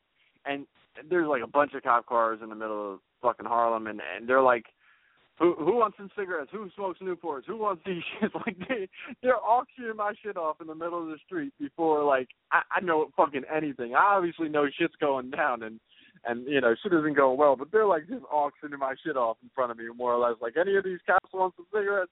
So I'm like, I'm scared as fuck, man. Like, no bullshit. So that shit happens. They immediately talk to the Puerto Rican dude, Vic, and they get him to rat out the spot he got it from, right? So they send him up to the fucking apartment with them to like point out the fucking place. They go up there, they get a couple pounds and shit, right? So now they fucking let him go.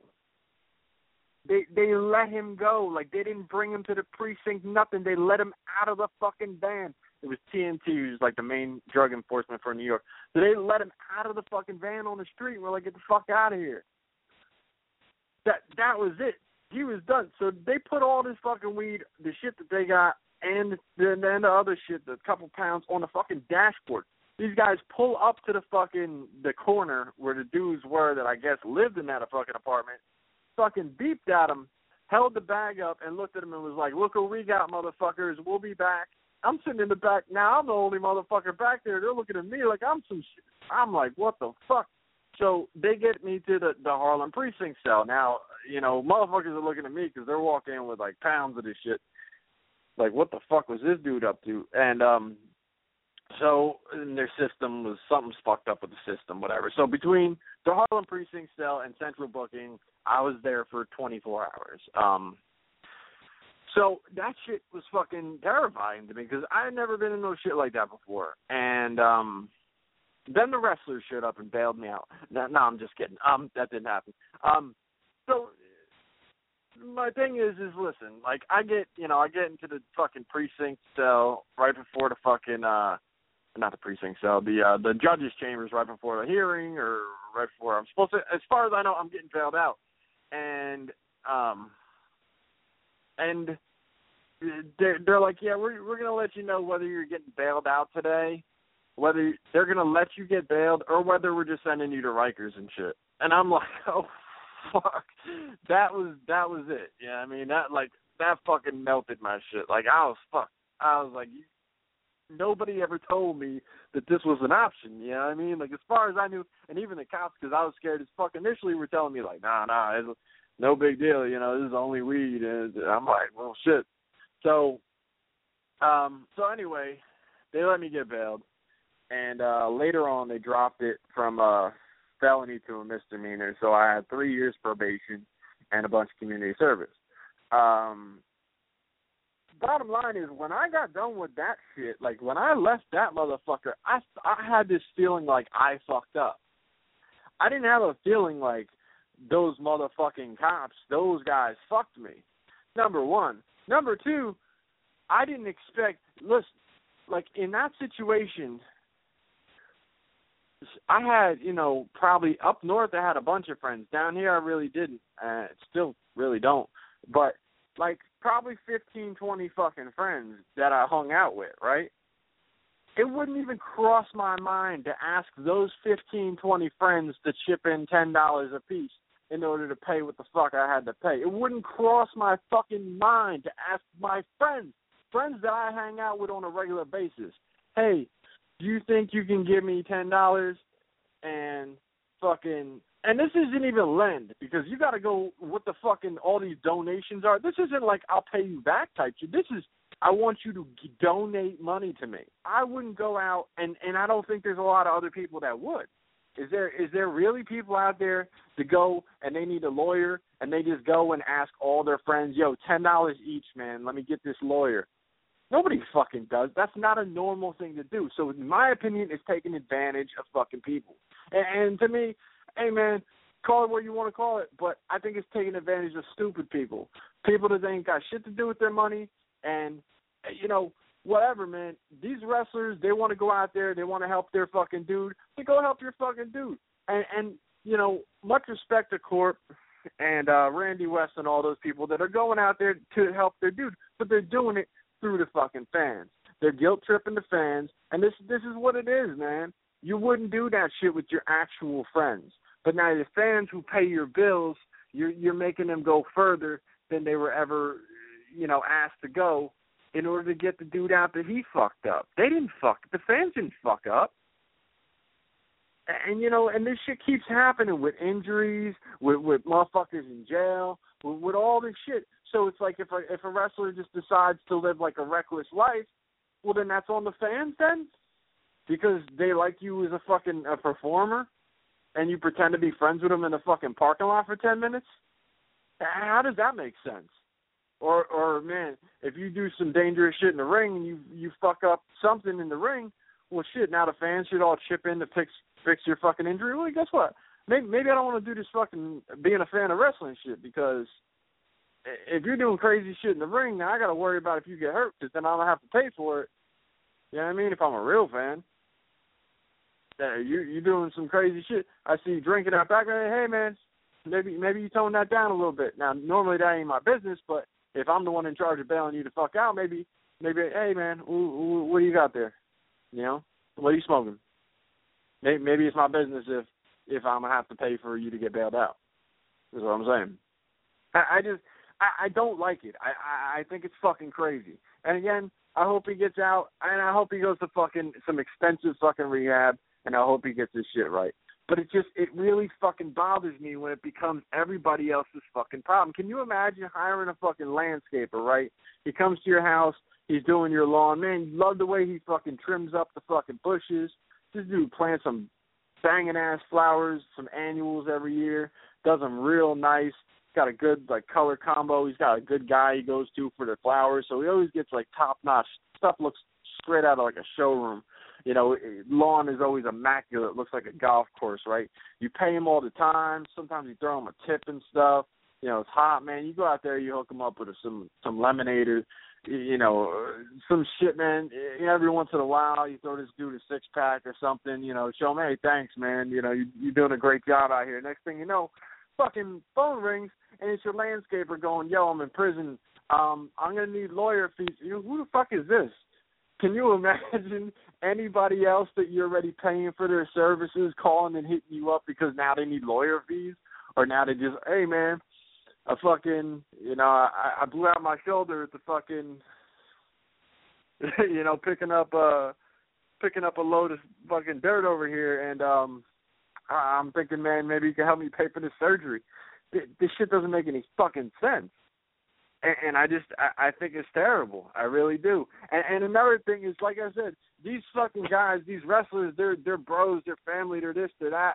If you got 10 fucking wrestlers and all those dudes, you need fucking $600, you need $800, you need $1,000. You can't get 10 fucking guys to put $100 apiece.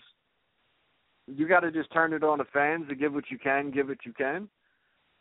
I mean, on some real shit. I mean, if this is your boy, this is it. Everybody throw in $100. And I mean everybody. I mean all your fucking wrestler friends. You ain't got 10 fucking wrestler friends. These guys are making money doing the same thing that you're doing. So if you value them in that aspect, why is it on the fans? Let it be on you. If you want to shoulder that burden, have at it. You know? I mean, shit. They just had the fucking Nick Gage Invitational, right? They used his fucking name to get the fucking tournament over, to get all these fucking people coming in, all fucking night.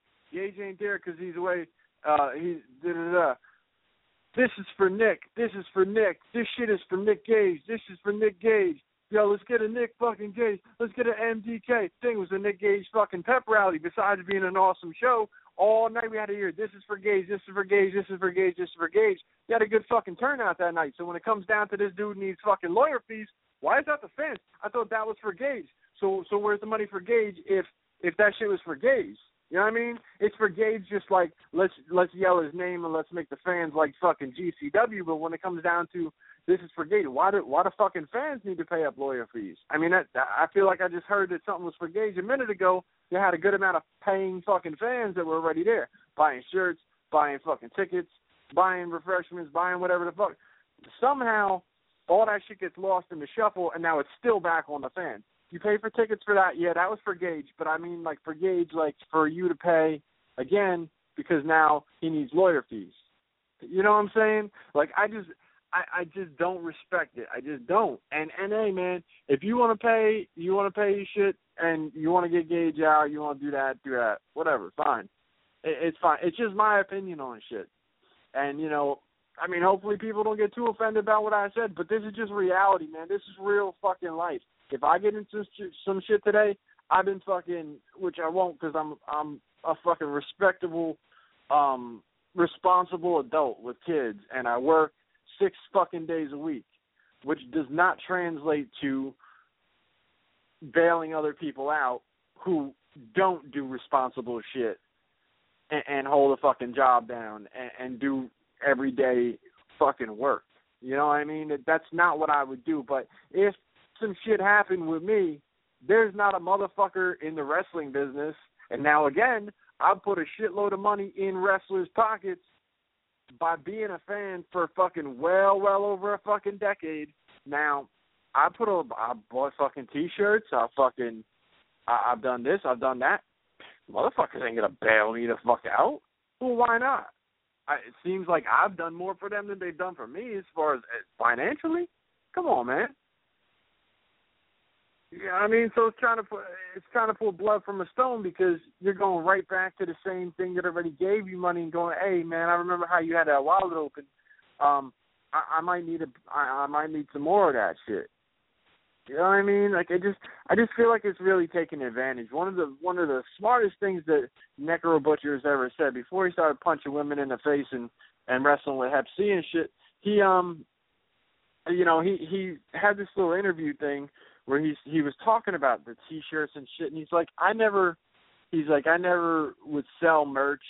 He's like, merch it's bullshit to me. These guys are fucking working real jobs, and I gotta find that clip somewhere, and I'll play it next week.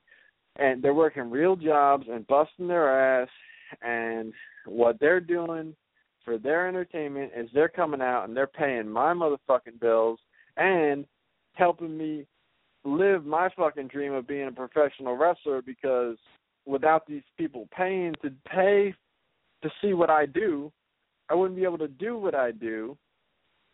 How dare I wave a bunch of pictures and shirts in front of this guy and say we want more money?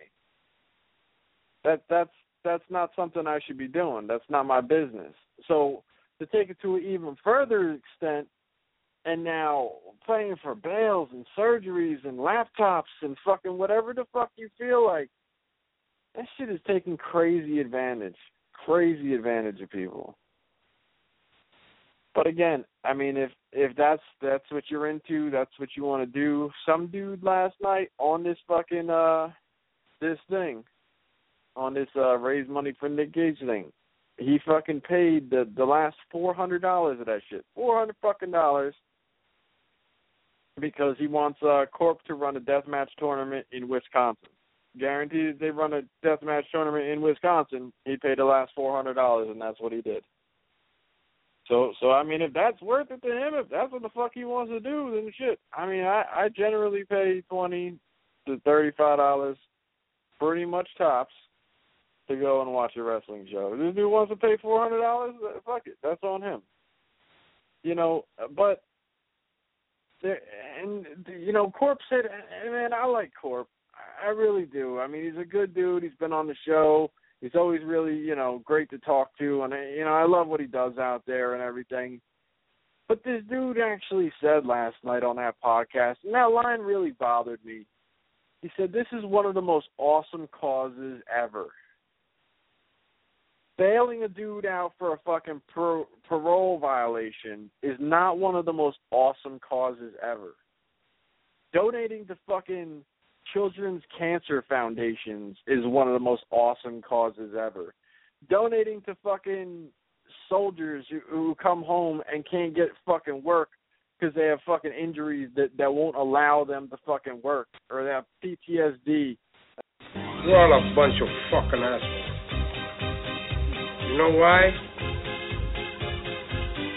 You don't have the guts to be what you want to be. You need people like me.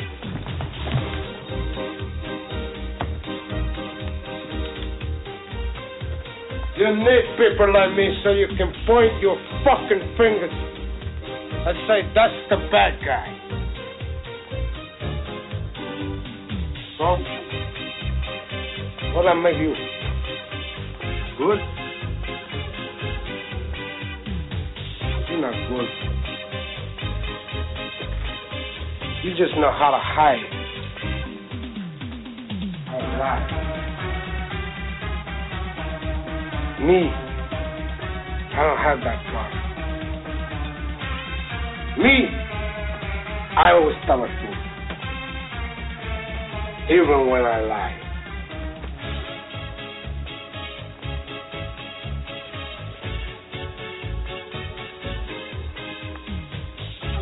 So say good night to the bad guy. I'm gonna tell you something straight off the motherfucking press. I ain't coming for no fools.